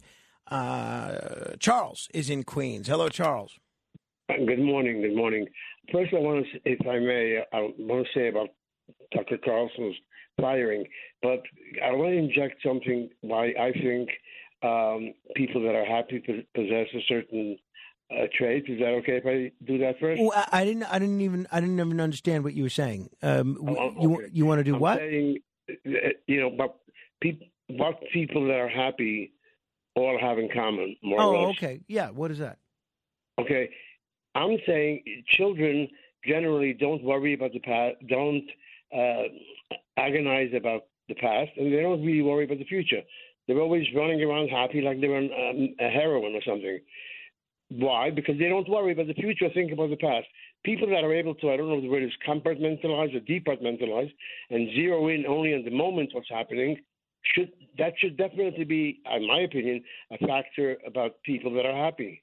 Don't you think? Okay, well, I can buy that. I can absolutely buy that, but I don't know that that's reflected in the polling. Real quick, though, Charles, what was your comment on Tucker Carlson? Okay, basically, I haven't been too much involved in the news because of Passover and other things, but my guess was going to be a deal with Dominion if they fire him, but obviously it doesn't seem that's the reason. But I would say the reason is 5. There are 5 reasons, and they all probably played a factor. The fact that Fox doesn't want Trump. The fact that they know that they can fire the main talent and still exist. and so on and so forth. They've probably all played some sort of a factor in the firing. There's a main reason. I can't speculate what that might be. Thank you, Charles. Larry. Yes, hi, Frank. Look, I would only say that Tucker was all over the place. Recently it came out, his comments that he hates Donald Trump. Now, I know the Murdochs don't like that, but if Fox is going to be blamed, if Trump's campaign goes sour and we lose and the Republicans lose the general election, maybe in the long run Fox didn't want to be blamed because of Tucker diminishing Trump's star or something like that. But from my own perspective, I don't care. Anybody that's insensitive to the suffering of the Ukrainian people, of any people that's being bombed by a Hitlerian dictator, okay, I have no sympathy for. All right. Thank you, Larry. You know, first of all, don't people get tired of making everybody Hitler? Not everybody is Hitler. Only Hitler was Hitler. That's the first thing.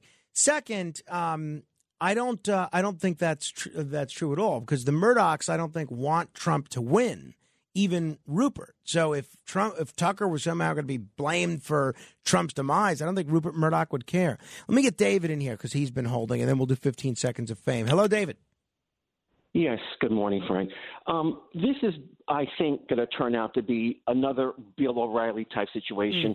This Grossberg lawsuit will never see the light of day. It will be settled, and the truth will never come out, because just listening to Tucker Carlson, this man clearly has a problem with women. He's alleged to have made anti-Semitic comments, and I know for a fact that he is a lifelong racist. I can only imagine what kind of emails and text messages and recordings that woman has of him, and they must have been pretty damaging for Fox to cut loose their number one star. All right, and I think – Go ahead. If I just say one thing really quickly, he will likely be replaced by who is that guy that works? Jesse Waters, because Jesse Waters has all the same qualities as him, and they could fit him right in. Thank you, David. Who knows? We'll see. The one thing I do want to respond to, because like I said, we'll revisit this in the future. Tucker Carlson's not a racist. That's just not accurate. 15 seconds of fame in a moment. 800-848-9222. Straight ahead. The Other Side of Midnight. It's The Other Side of Midnight with Frank Morano.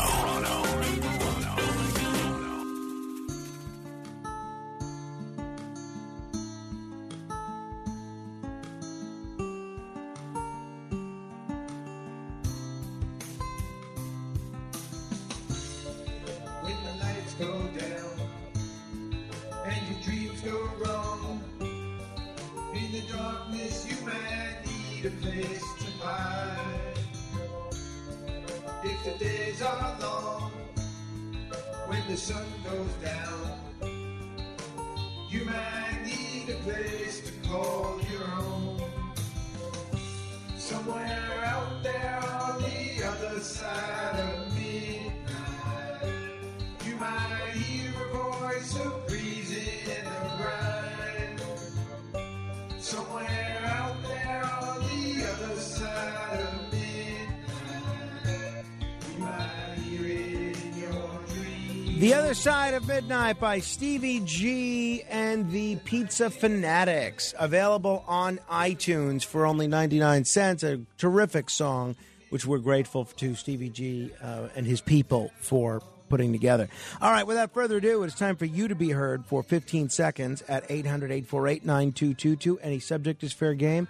Any comment is fair game. As we embark on The Other Side of Midnight. This is 15 seconds of fame. Rusty. Yes, Frankie. If I criticize the Messiah Sid, would you only give me 7 seconds of fame? You still got 3 more, Rusty. I'm the man. Raji. At 12 noon to 3 p.m., Bloomberg Radio provides very listenable programming, while Curtis keeps regurgitating earlier segments, and Greg Kelly is boring. E. Frank. Yes, I just want to wish President Biden in his announcement of his candidacy this morning. Also, Barbara Streisand's birthday is today, and mine is tomorrow. God bless us all. Robert.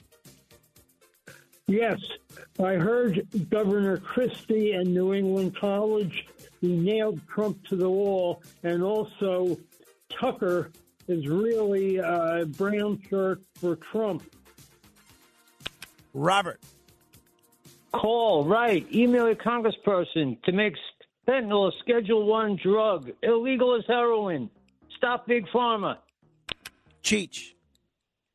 70 years ago, Senator Joseph McCarthy was correct when he said we're engaged in a final all-out battle between communistic atheism and Christianity. What they did to him, they're doing to Trump. David. Yes, to quote James T. Kirk from The Undiscovered Country, how can you vouch? It's arrogant presumption to vouch for Tucker Carlson, Frank. Thank you. Brandon. Frank, don't be a cheapskate. Spring for the Twitter verification. Stretch those alligator arms a little bit. Thank you, Brandon. Very quickly, Larry. David should be cast off the air. He calls everybody a racist. He's an unsympathetic idiot. All right. Thank you for keeping your comments brief. All right. Back tomorrow, God willing. You never know. Frank Morano, good day.